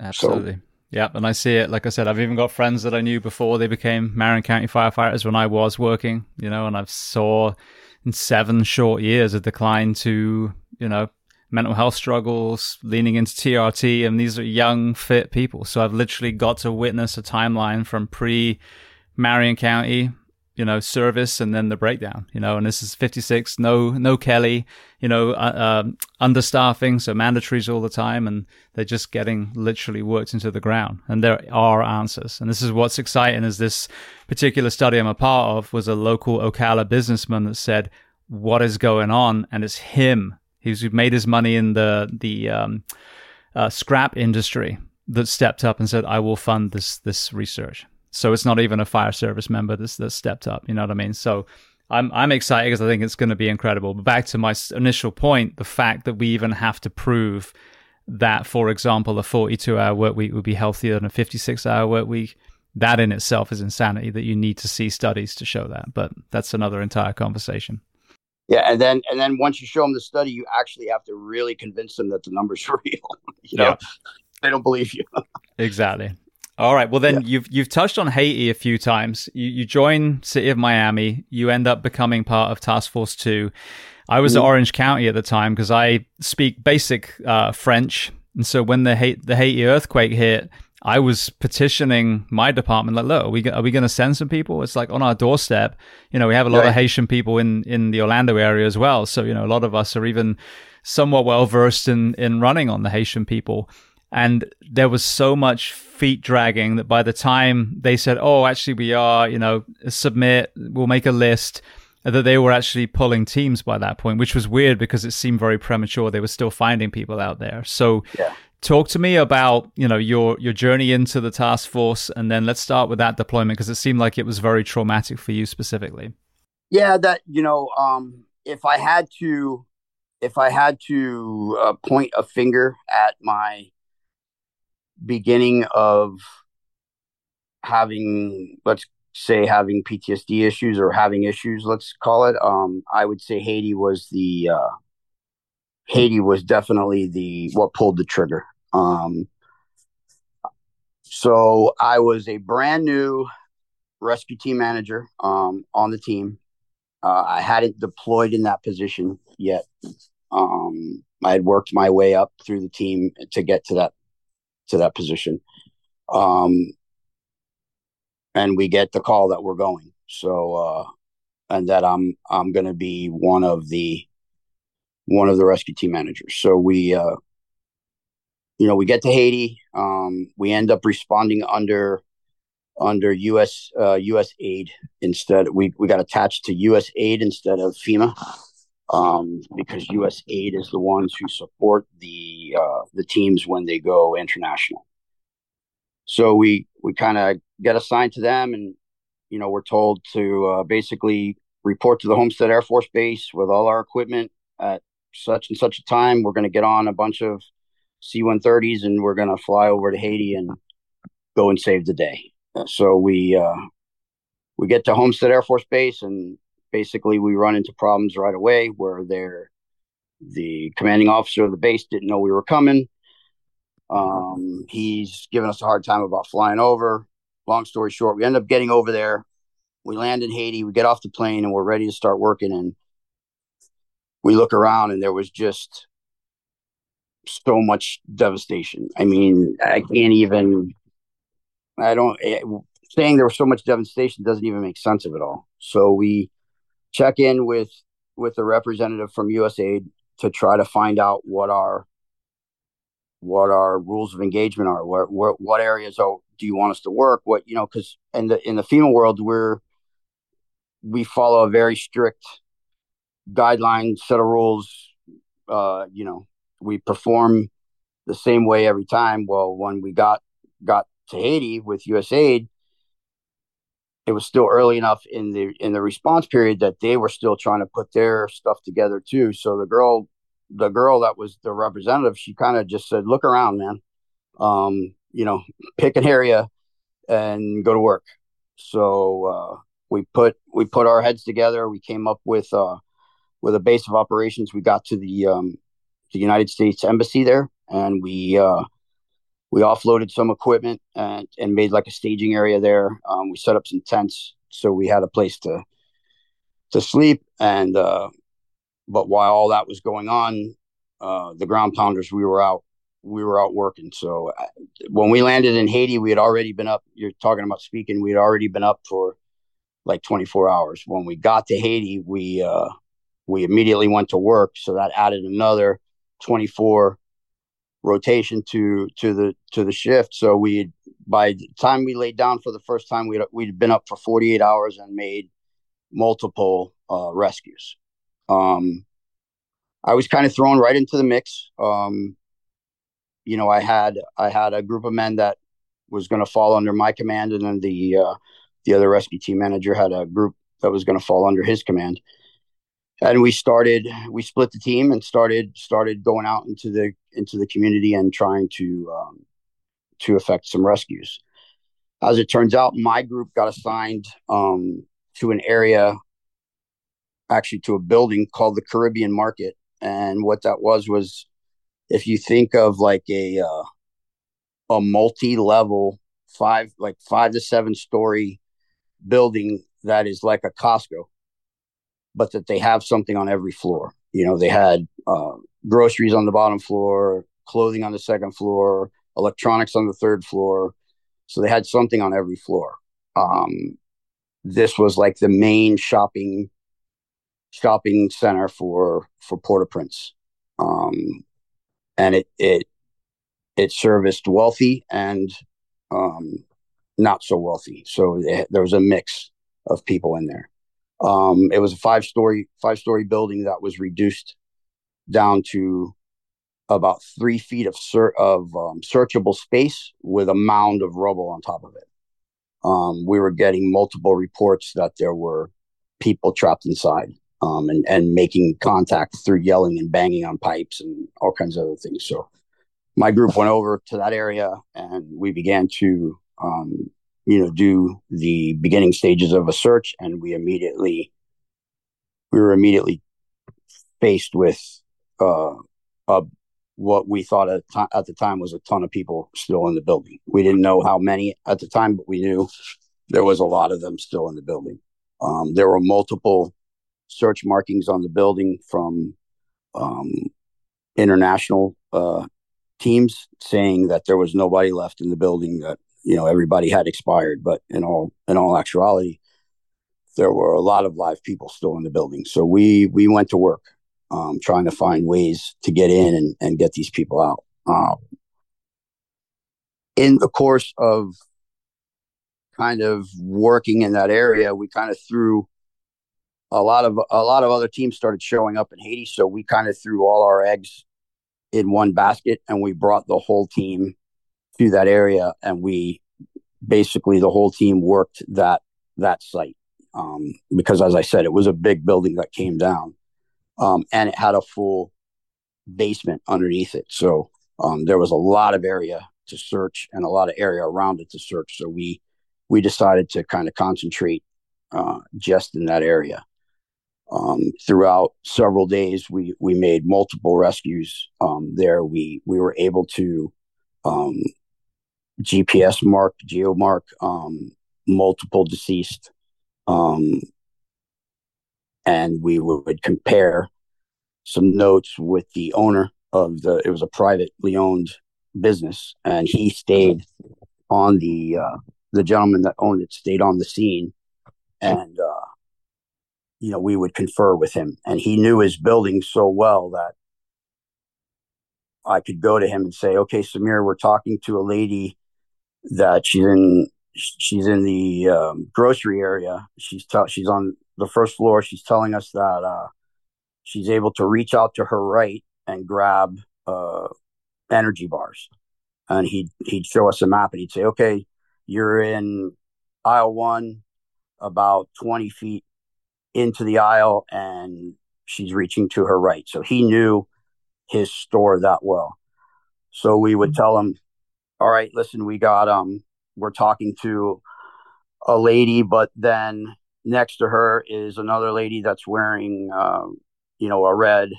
She's telling us she's wearing a red shirt." And he'd say, "Okay, I believe that's Louise." So we'd look to see if Louise was missing, and if she was missing, we'd we'd make sure we got a good marking with the GPS, and then we on his notes we would mark her as accounted for. She's deceased, but she's accounted for. So we were able to kind of put closure to about 90 people or so for him. In the process of doing that, we came upon a little girl that was in the rubble, and she was trapped in the rubble, and her mother and sister had expired, and they were basically the way they were entangled in the rubble. Um, she was not able to get out. So when we discovered that, we looked at all different ways to get her out of the rubble, and basically the only way we were going to get that poor little girl out alive was if we took apart certain parts of her mother and sister. Um, and I was involved in that aspect.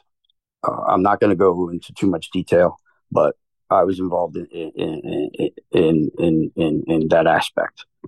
Um, Throw on top of all of that, we're dealing with aftershocks, because aftershocks were happening every couple hours. So we'd be in this destroyed building, and the whole building would start shaking, and we'd have to run out and then regroup and then go back in. And so, it was just stress, like to the 10th degree every moment of that deployment. And I really got to understand quickly the burden of command, because I was, in my job even now, I'm a jump seat fireman. I mean, I'm a driver. I drive the heavy rescue, but I'm considered a jump seat fireman. I don't have rank. I am the senior man at my firehouse, but I don't have an officer rank. In USAR, we don't use rank. You promote through experience. So I had earned that position, but I got to feel the burden of command very greatly, because I really thought that one of those aftershocks was going to bring that building down, and I was going to end up killing some of my members. But I remember thinking in my head that, not that it would be okay, but that it would be okay, if you follow my meaning, because they were going after live people. These weren't bodies that they were trying to dig out of the rubble. These were people that were viable victims. They were talking to us, and there was nobody else coming for them had we not gotten them out. Yeah, I mean, it was the prime example of what we're told. If there's nothing to save, there's nothing to save. If there's something to save, then you throw everything at it. And we did, and it ended up, great great success story. We come home, and we end up getting 7 people out of that just that one building, and then 2 other people out of another building. So we end up saving 9 souls while we were there. That's a significant number, looking at collapsed building type earthquake style rescues in the FEMA world. 9 people on a single deployment is a pretty impressive number. So we came home, we were happy, and everything was normal when I got home, and but the stresses of life continue on. I had been in Haiti for 21 days, and I get home, I walk through the front door, I drop my bags on the ground. Hey, honey, I'm home. And, she's like, oh, yeah, you done saving the world? Well, the pool pump's busted. The dog needs to go to the vet. The yard needs to be mowed. All that shit still needs to be done, even though you're off saving the world, so you're back. Good. I'm glad, but get to work, and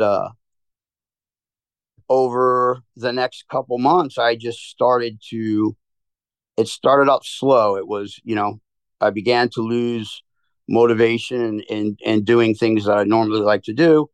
Then I started getting irritable. Then, I started to have some trouble sleeping, and it started in the ways of bad dreams. Like I would wake up, screaming, or I would fidget a lot in my sleep, like I would bring my hands together, or rub my hands on my arms or whatever. And my wife would ask me while I was sleeping, what are you doing? And I would tell her, I can't get the blood off me. I can't get the blood off me. And I was dead asleep. I don't remember telling her any of that.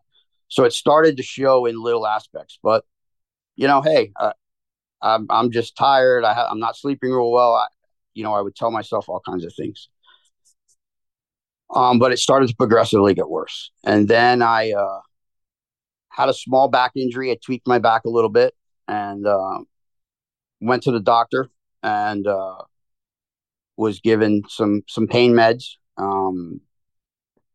Got home, and started taking the meds regularly, like I'm supposed to. I wasn't abusing them, but I said, man, fuck, here it is. This is the fucking ticket. Why haven't I found this earlier? I'm productive again. When I take these meds, I feel good. I want to engage people. Man, this is awesome. This is giving me my life back. Well, the pills ran out like they normally do, and the doctor said, okay, you're done. You don't need, start taking Advil. Well, I jumped on the computer and found, pills that I could buy online at the time. And so I started self-medicating, and I was doing great. Things were starting to feel better, but I was still dealing with sleep issues, with bad dreams. I was starting to have some marital problems. It started to really now take off and start to surface. That went on for about 2 years. Haiti was 10 in 2012. Um, I was working at home, trying to get my house prepared for a hurricane of all things that was coming, and I fell from a ladder here at my house, and I fell 32 feet. And I landed. When I landed in my neighbor's yard, and I landed. He's got all pavers in his yard, and I landed standing up, like flat-footed, standing up. So I completely, like, shotgun destroyed my left femur, um, where it comes out from the hip bone and turns into the femur. Completely destroyed it. And then I had 5 compression fractures in my lower back and some other traumas to the rest of my body. So I was messed up, man. They told me I'd probably never ride a fire truck again. And all that goes with that. So I get out of the medical rehab center. I come home again. I'm given some pain meds. I start taking the pain meds, and start doing what I have to do to get back to the firehouse. But my usage of the pain meds are increasing. And then, long story short, I end up going to see a pain management doctor, and they give me a ton of pain medication. So now I'm off to the races. That went. I started self-medicating, heavily self-medicating, 2012, and that went till 2017 until I said, I'm going to end this. I'm miserable. I'm not doing any good for my family, as we talked to you about earlier. At that time, I was receiving medication from the doctor. I was receiving 90 8 milligram Dilaudid every 7 days, along with 120 80 extended release 80 milligram Oxycontins. I was going through all of that within 3 days, and the Dilaudid I was crushing and mainlining. I was into IV drug use instead of taking them the way that I was supposed to take them. So I had a major opiate addiction. And it just kind of took me out, and I point all the fingers. Really, kind of start. The trigger was Haiti. The gun, the thing that got fired and turned me into this person was Haiti. Culmination with falling from the ladder. The biggest problem was when I came home from Haiti and started realizing I was having issues. I blew them off, and my support structure wasn't the healthiest that it could have been either, because I was starting to have some marital issues, and she just didn't, at the time, she didn't really feel like listening to my bullshit, and it's just the way it turned out. But I didn't really have a support system, because I had nobody to go to.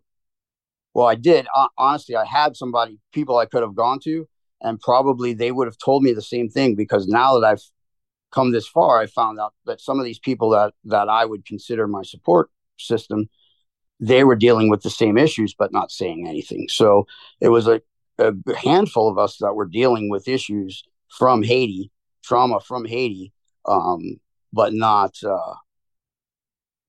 talking to each other about it. So I probably could have went to somebody, but back then I was younger. I thought I was more bulletproof, so to speak. I was the guy, like, I'm sure you hear it 100 times on this podcast. Nothing bothered me. Going on calls, seeing blood and guts, doing field amputations. None of that shit ever bothered me. So I couldn't imagine that this was Haiti that was taking me out, but it was. And I never asked for any help. I just tried to self-medicate. And the more I self-medicated, the better I felt. So the more medication I would use on my own, and that it started as a great thing, but it ended being a huge part of the problem, as normally happens with medication. But it, I look back on it now and I feel, obviously I feel good about my journey, and I've been able to get clean, and I haven't used opiates, and I just, I just celebrated 6 years of being clean. So, um, that's a big milestone for me. I'm pretty happy about that, especially with the rate of relapse for opiate usage. But if there was a time where I don't remember who I was before that incident. I look at pictures of the before and the after, and the man that I am now, and it's funny because there's times I don't really recognize that young, smiling, naive kid that went to Haiti. I know the guy that came back, but I don't necessarily know the guy who went anymore. And it was, in my opinion, it was a bunch of things that just came together in a perfect storm. It was the stress and the burden of command while being over there. Um, it was coming back and going right back to work. Um, Not talking about my issues, having issues here at home that I came home to. It was just a bunch of things that came together all at one time. And I'm sure that there's many people that will say, well, kid, that's life. You got to get past it. And to a certain extent, I agree. But um, at the time, I didn't have any tools to help me just get past it. My tool was shut up, take the drugs, and just get on the truck and keep your mouth shut. And that compounded my issue greatly. So now I try to look at things constructively, and say that maybe it all happened for a reason. Maybe it happened to put me on the path that I'm on now. I don't necessarily travel and lecture and travel and speak about a lot of this stuff, but I've done a few podcasts before this one, now yours, and like I told you when we first started talking, I have no hangups anymore about talking about this aspect of my life. I don't wear it as a badge of shame anymore. I did for many years. I was very much embarrassed about it because I was I used to use derogative terms about myself. I'd call myself I was a junkie, and I would use just scathing remarks about myself. But I try not to do that anymore. I mean, it pops up every once in a while, but I don't look at it as a badge of shame anymore. I try to put a different spin on it, and I'm open to help anybody that I can that may be possibly going through this. I try to really engage them, and reach out, and try to do something for them that I can, because I realize how crippling how crippling addiction and PTSD can really be.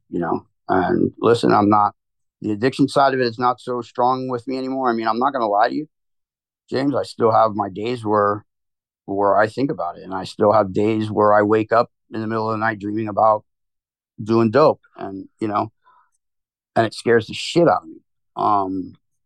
But I'm able to get past it.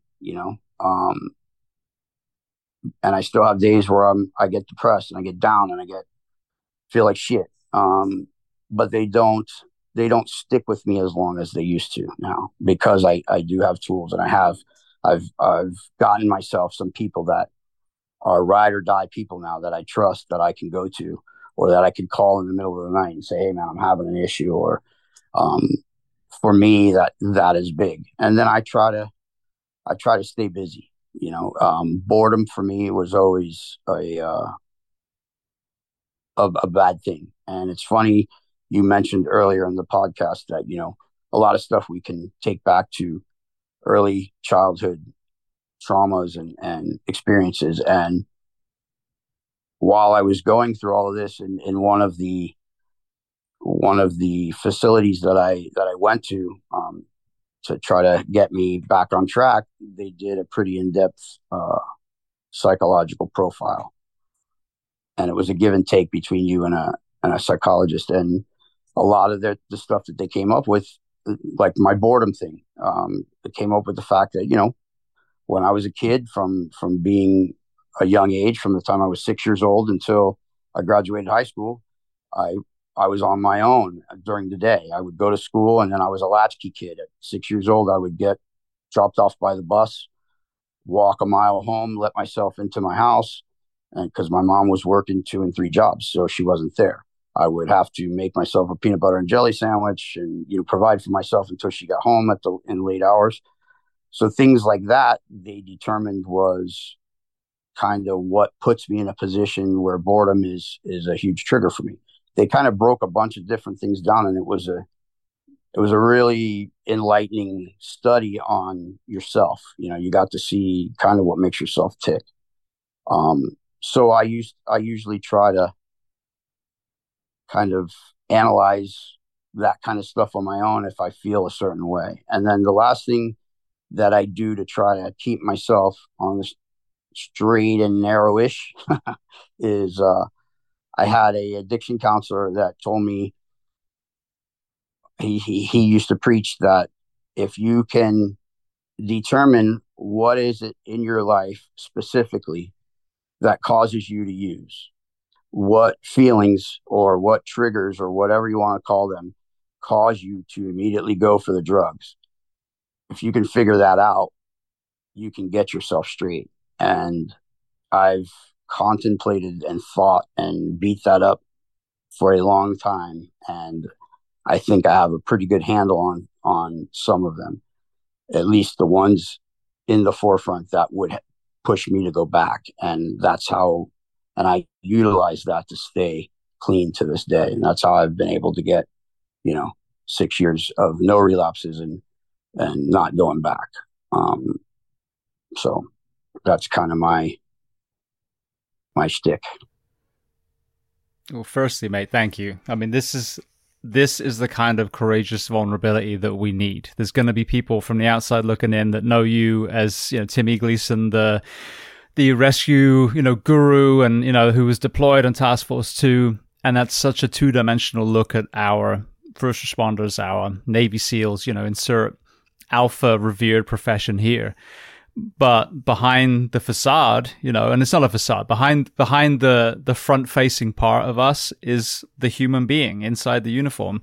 And the number of people I've heard that have had this kind of, experience. And you talked about the perfect storm. So when you look back, as you kind of touched on, very, very young, single parent family at that point.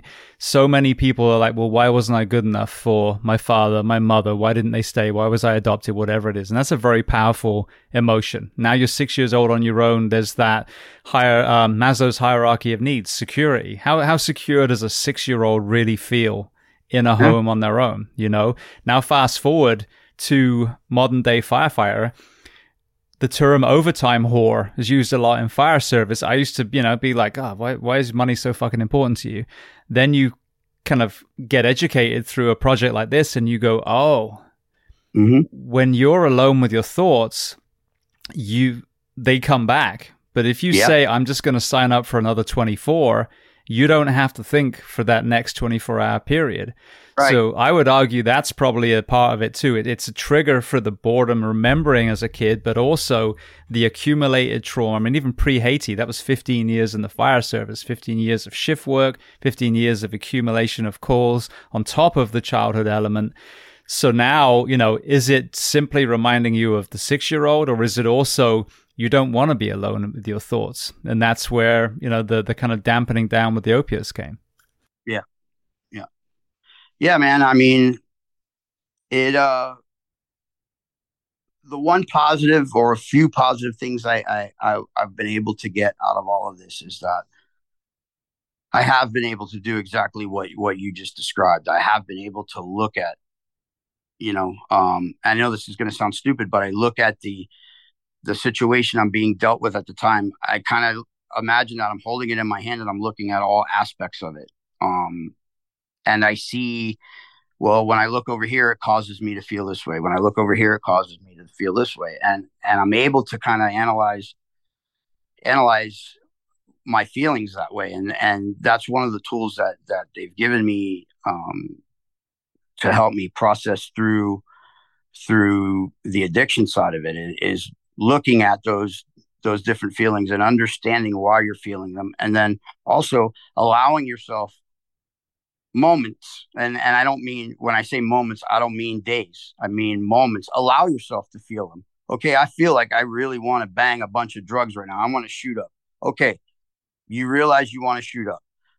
Take a second, allow yourself to think about it, to feel it, but then think about what that is going to do. You're going to do that. Let's say you go through with it. You're going to do that. Then what? So now you find yourself looking at the then what, and it's the step process that gets you through that. That the next thing you know, the want to shoot up is no longer there. You've processed it through it, and you're moving on. And when I first started doing it, it would take some time. I would feel it for a while, but now it's hardly ever comes. But when it does come, I allow myself the 30 seconds or 45 seconds to say, okay, Tim, you woke up this morning, you feel like you want to shoot dope, or how great it would be to shoot dope right now. Let's look at that for a second. And I take the second to look at it, and I go, you would become a stark raving fucking maniac if you even entertained doing that one time. And this is what would happen. So it doesn't take more than a minute or two to go, all right, let's go. Let me just get on with my day, and the feeling's gone, and that tool has helped me a lot. And it's that's been given to me through, some of the people I've been able to speak to. And it's helped. For me, it's helped. And the last thing that I truly feel that helped me get back on it was ultimately the last thing that I needed to get me back on the path of going back to the firehouse, because I went away, got a little bit of help, and then came back. And when I came back, they assigned me to a 40-hour week, because that's the policy in my department. I was assigned to our logistics department, logistics division in our department, and I wasn't riding a fire truck. I wasn't allowed to teach. I was basically folding T-shirts and washing vans until the city psychologist signed off and said that I was capable of going back to the firehouse. But what do you think that was doing to me while I was washing vans, and crews of people that I know were passing by watching me wash these vans? I was becoming embarrassed, and it was starting to take me out rather than help me. So, um, you know, I ended up sitting down with a chief fire officer in my department. He's very smart, very smart individual. He's also heavily involved in medical work outside of the department. He's a cardiologist outside of the department, so he knows medical stuff in and out. And I sat down with him, and he said, "Listen, what do you want to do? What's your end game? What's your plan? Do you want to just continue to do dope for the rest of your life, or for the rest of your time on the job? Because if you do, we'll figure something out. We'll keep you here in logistics, folding T-shirts and washing vans. You will never get back on a fire truck. You will never teach again. You'll never do any of that, but you'll still be able to collect a paycheck." But then he said, "However, I think you'll probably only last for about 4 or 5 more months before you end up moving on, or we find you dead." He goes, "If that's your game plan, that's fine too." He said, "Or what do you want to do?" And I said, "Well, ultimately, I want to get back to the firehouse." And he said, "Okay." And somehow he just figured out how I tick, and he said, "This is what I want you to do."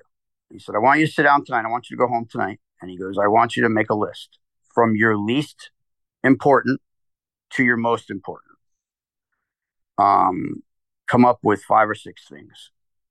And important things that you want back, your important haves.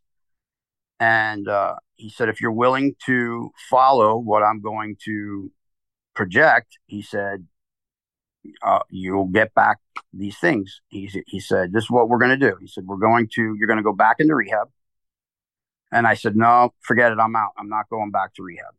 I'm not going back into a facility. And he goes, no, let me finish. He goes, I didn't say you were going to go back into a facility. He goes, you are going to sign yourself up for outpatient rehab. He goes, you're going to work here during the day, go home, go to outpatient rehab, and then go home at night and report back to me in the morning. He goes, you're not going to be stuck in a facility. He said, you're going to be going home at night. He goes, but you are going to go through another round of treatment.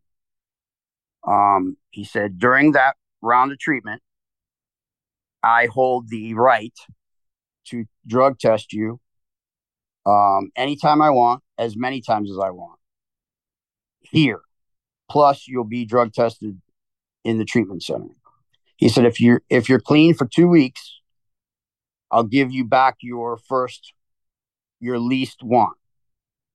What is that least want? I said, I want to teach again. I want to get back to teaching. And he said, okay. He goes, as it happens, the department is sponsoring a vehicle extrication class.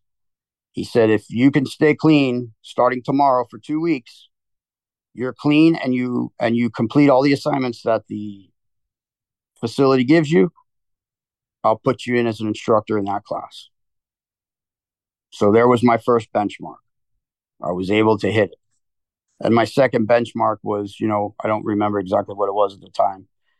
I was able to hit that. And every time I hit a benchmark, obviously I felt confidence, I felt good about myself. So it pushed me to move forward, and he figured out the type of mentality I have. I always challenge myself, and I'm always very hard on myself to be a little bit better. So every time I got myself back one of those wants, it made me want to push to the next one and then push to the next one. And before you know it, within 2 or 3 months, I was back to the firehouse. But had he not gotten involved, I can't say that I would have stayed clean. I think I probably would have relapsed very early on, and I would have just, who knows what, because I wasn't thriving. I was reporting to work every day and washing vans and not feeling any better about where I was in life. I used to say to myself pretty regular, man, I gave up dope for this bullshit. At least with dope, I felt good. I don't have dope anymore, and now I'm fucking washing vans, as people are walking past me. So he was able to figure out for me what worked, and he put it to me, and it, I credit him with a big aspect of getting me clean. Staying clean has been on me, but helping getting me clean he was a big part of. So that's ultimately what's helped me the most in my journey with this side of it. Amazing. Well, when you think about it too, it was your captain that caught you just in time for the suicide attempt. It was your chief that was the right fit for you at that moment. And this is it. It's such a unique thing. We can't look at mental health as a one size fits all. Everyone's going to be different. EMDR might work for one person, a service dog might work for another. And even just to circle back, just touch on this as well. When you talked about your exposure to opiates, had you had a somewhat Disney life up to that point and you'd been a thriving accountant, you may not have been addicted at all. And this is a big part of the drug conversation. You look at Ohio, you look at West Virginia, there's a huge amount of industry that collapsed in those areas. And then there's a multi-generational impact of poverty in some other areas, mental health, depression. And so, is it the drug? Yes. But is it also coupled with the mental health perfect storm, as you said, where now that drug becomes an escape? And it could be alcoholism, it could be social media, overtime, you name it. But the moment that we just say, oh, we just demonize that drug or demonize addicts, which is even worse, we're pigeonholing them rather than look at, the human being and how did you get to that point, whether you're a functioning firefighter who's hiding their alcoholism or whether you're an opiate addict that's under a bridge shooting up. It's the same journey that we've been on, and the only answer is compassion. Doesn't mean that you just let them walk all over you, but it's Right. seeing them, reaching out to lift them up, but then also not blanketing with, as we talked about before, hey, call me if you're struggling, or, sending you off to a facility expecting you to be miraculously cured 30 days later. So I want to applaud both of the two men in this particular conversation that saw you and actually, address the problem. I think it's beautiful. And obviously applaud you for the strength that you had to execute what needed to be done to get yourself out of your addiction. Yeah, thank you. And there were others along the way that contributed their piece to it, that I needed at the time, that I haven't mentioned here, but the captain and the chief are just two that, they did play a significant role in keeping me here, the captain most definitely, because it started with him, because had he not just figured it out, we had a night the other night at the firehouse where we were kind of sitting out back, bullshitting, in the middle of the night. We had come back from a run, and we both just kind of sat down and we're talking about it. And I asked him, I said, what is it that you keyed in on, that you knew, how did you know? And, he goes, man, I can't, I can't say anything specific other than I heard it in your voice. He goes, I heard that you had just come to the end of your road, and he goes, and I was worried, and I acted on it.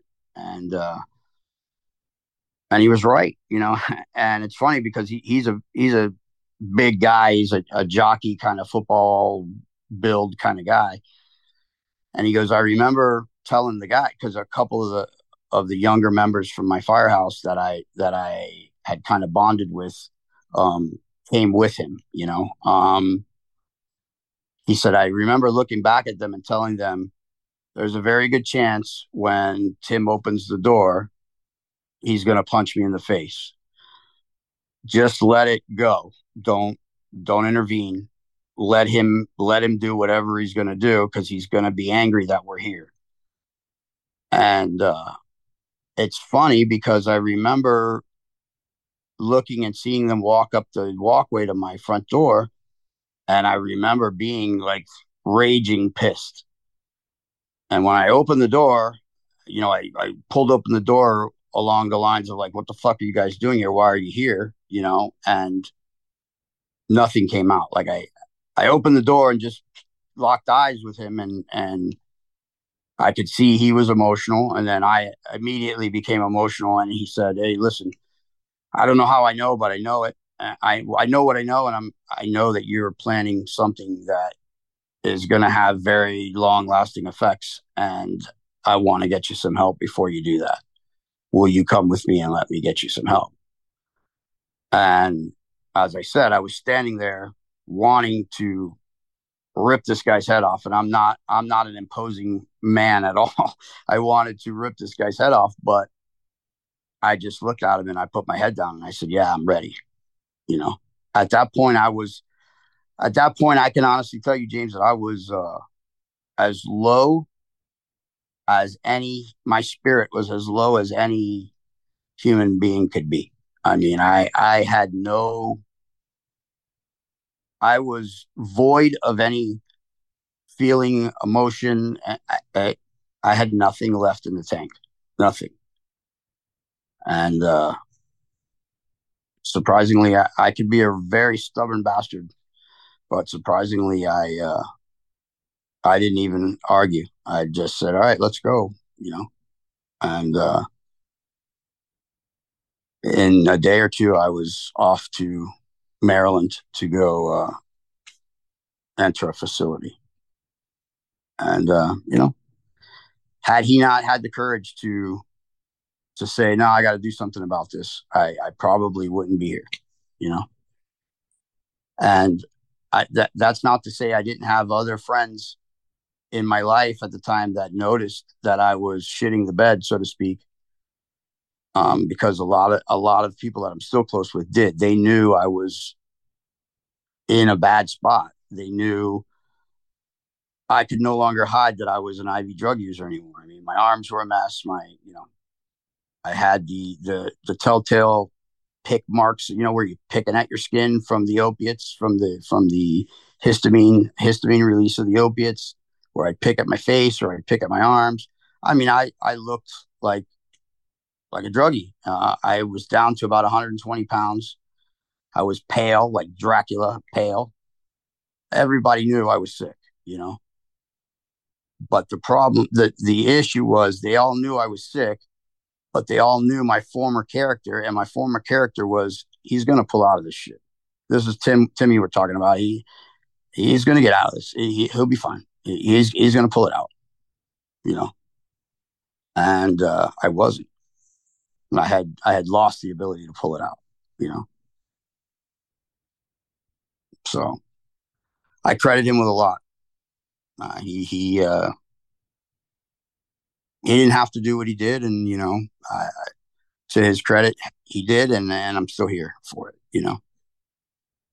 because of it. So I owe him a pretty big debt that I could probably never repay him fully.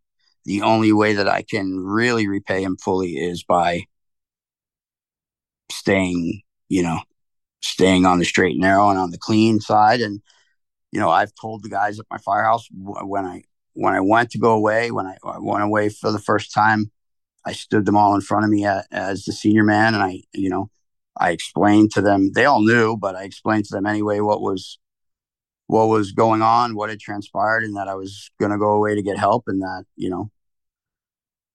when I came back and I was clean, I would stay clean, and I would use them as a means of staying clean, and they own a portion of that too. There's ultimately I'm selfish in my clean time. I'm selfish because I do it for nobody but myself.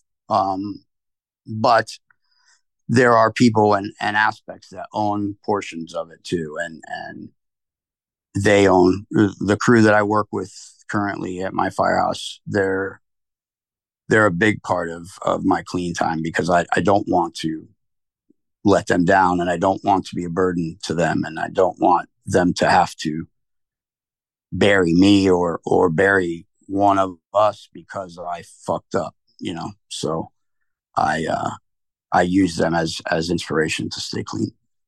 They're one of many, but ultimately, as I said, I stay kind of selfish with it, and I don't do it for anybody else but myself. That's the one thing where it's really okay to be extremely selfish is clean and sobriety. Do it for yourself, for nobody else. Well, you said I don't want to be a burden to your crew, so you're going to stay alive. That perfectly illustrates the difference between the broken mind that you were in and the healthy mind that you are now. Of course, we don't want to be a burden. Of course, we don't want our loved ones to find us, after a suicide or an overdose. And this is the beautiful example of that. I think one of the things that needs to also be infused into the mental health conversation is that post-traumatic growth. How once you've navigated that darkness, that becomes a strength now, and you can be a beacon of light for others. I just want to hit this before I let you go, because I know we've gone past 2 hours, but there's kind of an important value to this. Haiti was so traumatic and was a big trigger for you in this path. You come out the other side, you have sobriety, but then we have Surfside right on your doorstep now. So yeah. Talk to me about that event, and talk to me about that strength now that you had to not allow that to make you spiral yet again. So Surfside happens. We respond, it's in our own backyard now. So it's even that much more. The difference, I think this is the first starting point of the difference. If you follow me in the path of Surfside, the first piece of it is that I think we all pretty much knew as a rescuer that we were going to a situation where there was not going to be anybody alive, so we went there with the full potential of doing complete search and rescue, doing what we had to do. if the situation arose. But I think for the most part, in our heads, at least I can speak for mine, in my head, when I got there and saw the type of collapse it was and saw the rubble pile and saw what was going on, I said, there's nobody that's going to be alive in this, so you already begin to shift your mindset of, all right, this is a recovery, and I can do this. um I'll tell you later ultimately what put the cap on it for me and made it a successful mission for me. But that gave me the opportunity in some way. Once I kind of changed my mind frame a little bit, it gave me the opportunity to look at it again, as I told you before, to kind of hold it in my hand and look at all aspects of it. And I was able to put kind of a different spin on it. I was able to say, all right, as a leader on this team, what can I do using this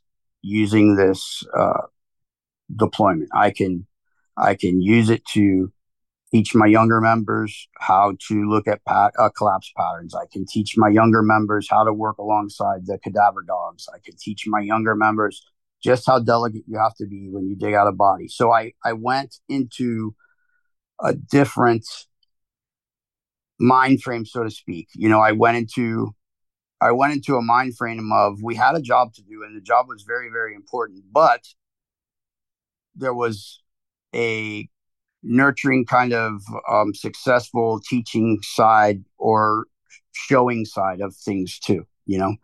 Um, I was also able to spend a lot of time at night talking with different members, the younger members that might have been having issues. We did have a situation that hit very close to home with Surfside, in that one of our firemen, his child and ex-wife lived in the apartment and were killed in the collapse.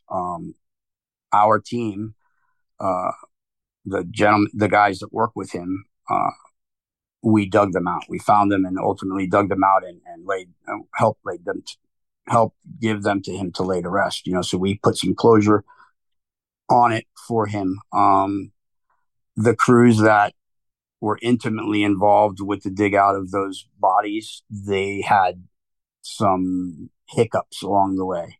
I was able to put myself in a position where I could help them process some of those thoughts. So it became just kind of a different deployment for me, so to speak.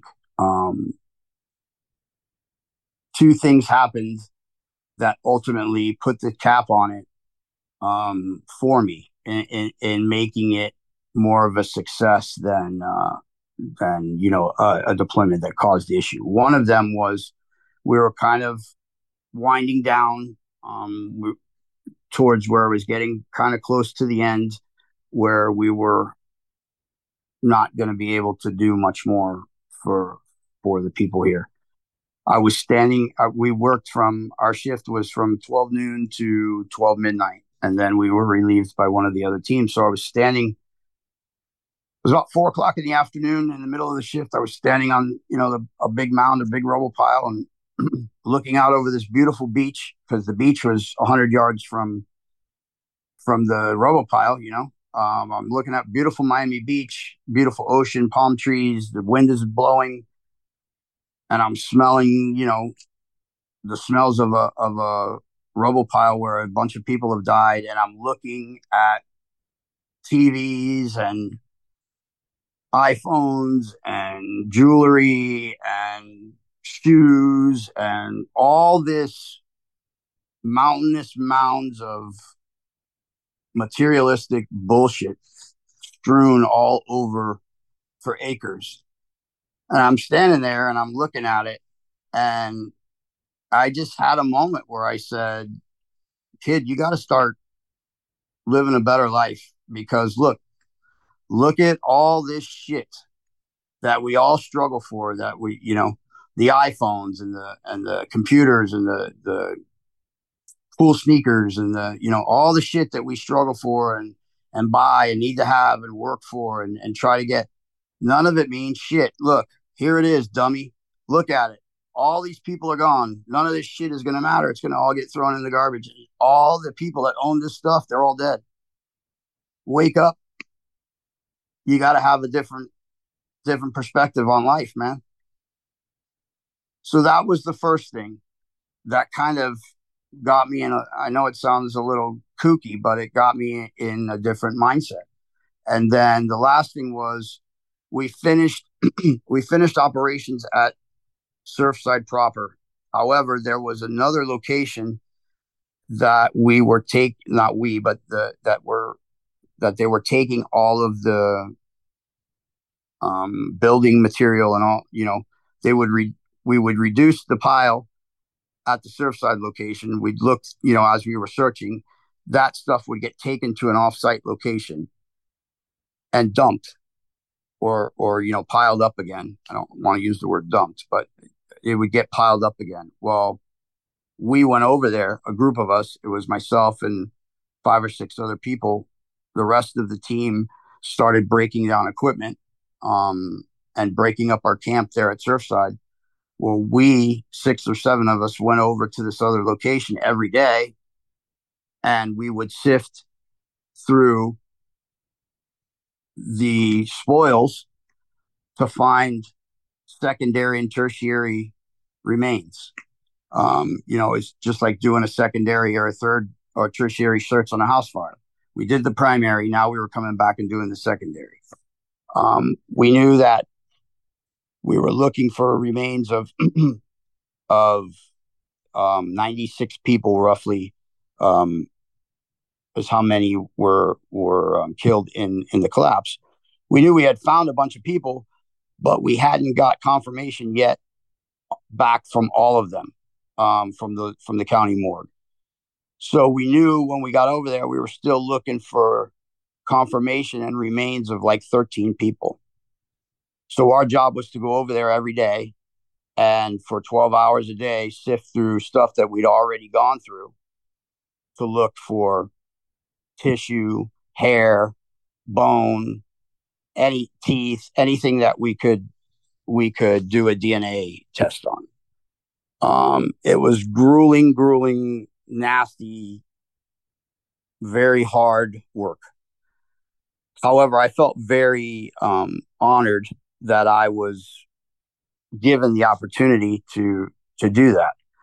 So the ones that went with me, they took it on. They took on the job also at a very uplifting, pace. They were very honored to be there too. So we decided, all of us, that we would not quit until we found all 13 people, and we would work for as long as we had to. We kind of came together and made that pact. Well, USAR being what it is, after about 4 days of work, the bosses came out and said, "Listen, you're done. Whether you find everybody or not, at the end today on Friday, at the end of business, if you found them all, great. If not, we're done. We're shutting down and we're going home. We're done. There's nothing more we can do here." We begged and pleaded for more time, but they told us, "Nope, it is what it is." And at 6 o'clock, we're shutting down today. So we searched and searched and searched, and within the last 20 minutes of being there for the day, we knew we were missing still one person. We were missing the remains of one person that we hadn't found anything for them. It was a female, and there was one section of the pile that I wanted to go through just one more time, because for some reason I just was getting a feeling in that area, like there's got to be something still here that we're missing. So I grabbed one of the guys that I'm very close to. He's a fireman at my firehouse. And I said, "Listen, we only got about 10 minutes left. They're going to pull the plug on this." I said, "Let's me and you run over here real quick, climb up on this pile and dig around and see what we can find." I said, "I just got a feeling." His name is David. I said, "Dave, come with me. I just got a feeling." And we ran over there while the group was cleaning up all our tools and stuff like that. And we climb up on the pile. I tell him, I go, "Why don't you start over in this area? I'm going to start over in this area." And we started digging. Within 45 seconds, to a minute, David uncovered a full lower mandible, like lower jaw bone, with the teeth still intact, but it was just the lower jaw, and it still had some tissue on it. And it was for that for what it was a huge score. It was something to be very excited about. So we bagged it. We took it over to the forensic people, and then we were called off. We were told, "You're done. Start cleaning up. We're going home." And we were pulled off the pile. We went home the next morning, and 4 o'clock in the afternoon the next day, we got confirmation that jawbone that we found was the last female that we were looking for. So we found, maybe not whole, but we found remnants of all 90 plus people that were missing in that building. We were able to bring closure to their families by finding every one of them. So that, finishing on that helped me tremendously, because I can tell you, in the past, finishing on a downturn on a deployment has not done good for me in the past. But this helped me process a lot of what we saw and what we did over there as a complete win. So those two events, I think, is what made this deployment completely different than other deployments. So that's what I've been able to put together from Surfside. So it ended as positively as it could end for those poor people. It ended because we were able to bring all of them home. Well, I'm so glad I asked that question. I mean, that again, carries us through to modern day, and you wouldn't be able to be there. You wouldn't be able to have the desire to do the things that you did on that pile, even though it was a recovery, had you been, in a state 6 years prior. So for people listening, you talked about your phone number, but let's just do the social media side. So if they want to reach out to you, if they want to, learn more about where you're teaching, or they want to contact for a personal reason, where is the best place online? I'm on Instagram and I'm on Facebook. And I check both of those regularly. You put in my name, Timothy Gleason, and I should pop up. I'm also a full-time instructor for National Rescue Consultants, NRC. You can find me there as well. Well, Timmy, I want to say thank you. I mean, like I said, we could have talked rescue for 2.5 hours, and that would have been a fascinating conversation. We didn't even touch on Katrina, for example. However, there's so much importance to hearing these stories from people that are revered in our associated professions. But when they hear the vulnerability, to me, it dismantles that myth that we were raised on. I mean, we're basically the same age. So this kind of facade of masculinity, the, men don't cry, rub some dirt in it bullshit. The story, the journey that you've been through, the highs and the lows from the rescuer standpoint and the human standpoint, I think are going to resonate so deeply. So when you talked about honoring the gesture or the life-saving event that your captain initiated, I think this is one of the reasons that you do pay it back through your teaching, through your service continuously as a firefighter, but also through podcasts, like Corley's and this one, where you're reaching out to people that are struggling, that feel that they're alone and feel that they're being a pussy, when the reality is that I would argue almost everyone has a degree of suffering at one point or another. So I want to thank you so, so much from the bottom of my heart for being basically so courageous with this interview and telling your story today. Well, I appreciate it. I appreciate the opportunity. I've had a great time. It's been easy to do with you as a host. So thank you for that. And by all means, if anybody reaches out to you through the show that would like to talk, but they just don't know how to go about it, please give them my information. I'd be more than willing to talk to anybody that is suffering or that perceives themselves to maybe have any type of problem. I can't say that I'll be able to solve it for you, but I'll help, and I'll try to get you the help that you need. Also, James, if you ever need anything as far as the show goes, please by all means reach out, and I hope that we are able to stay together and stay in communication together as friends now after this.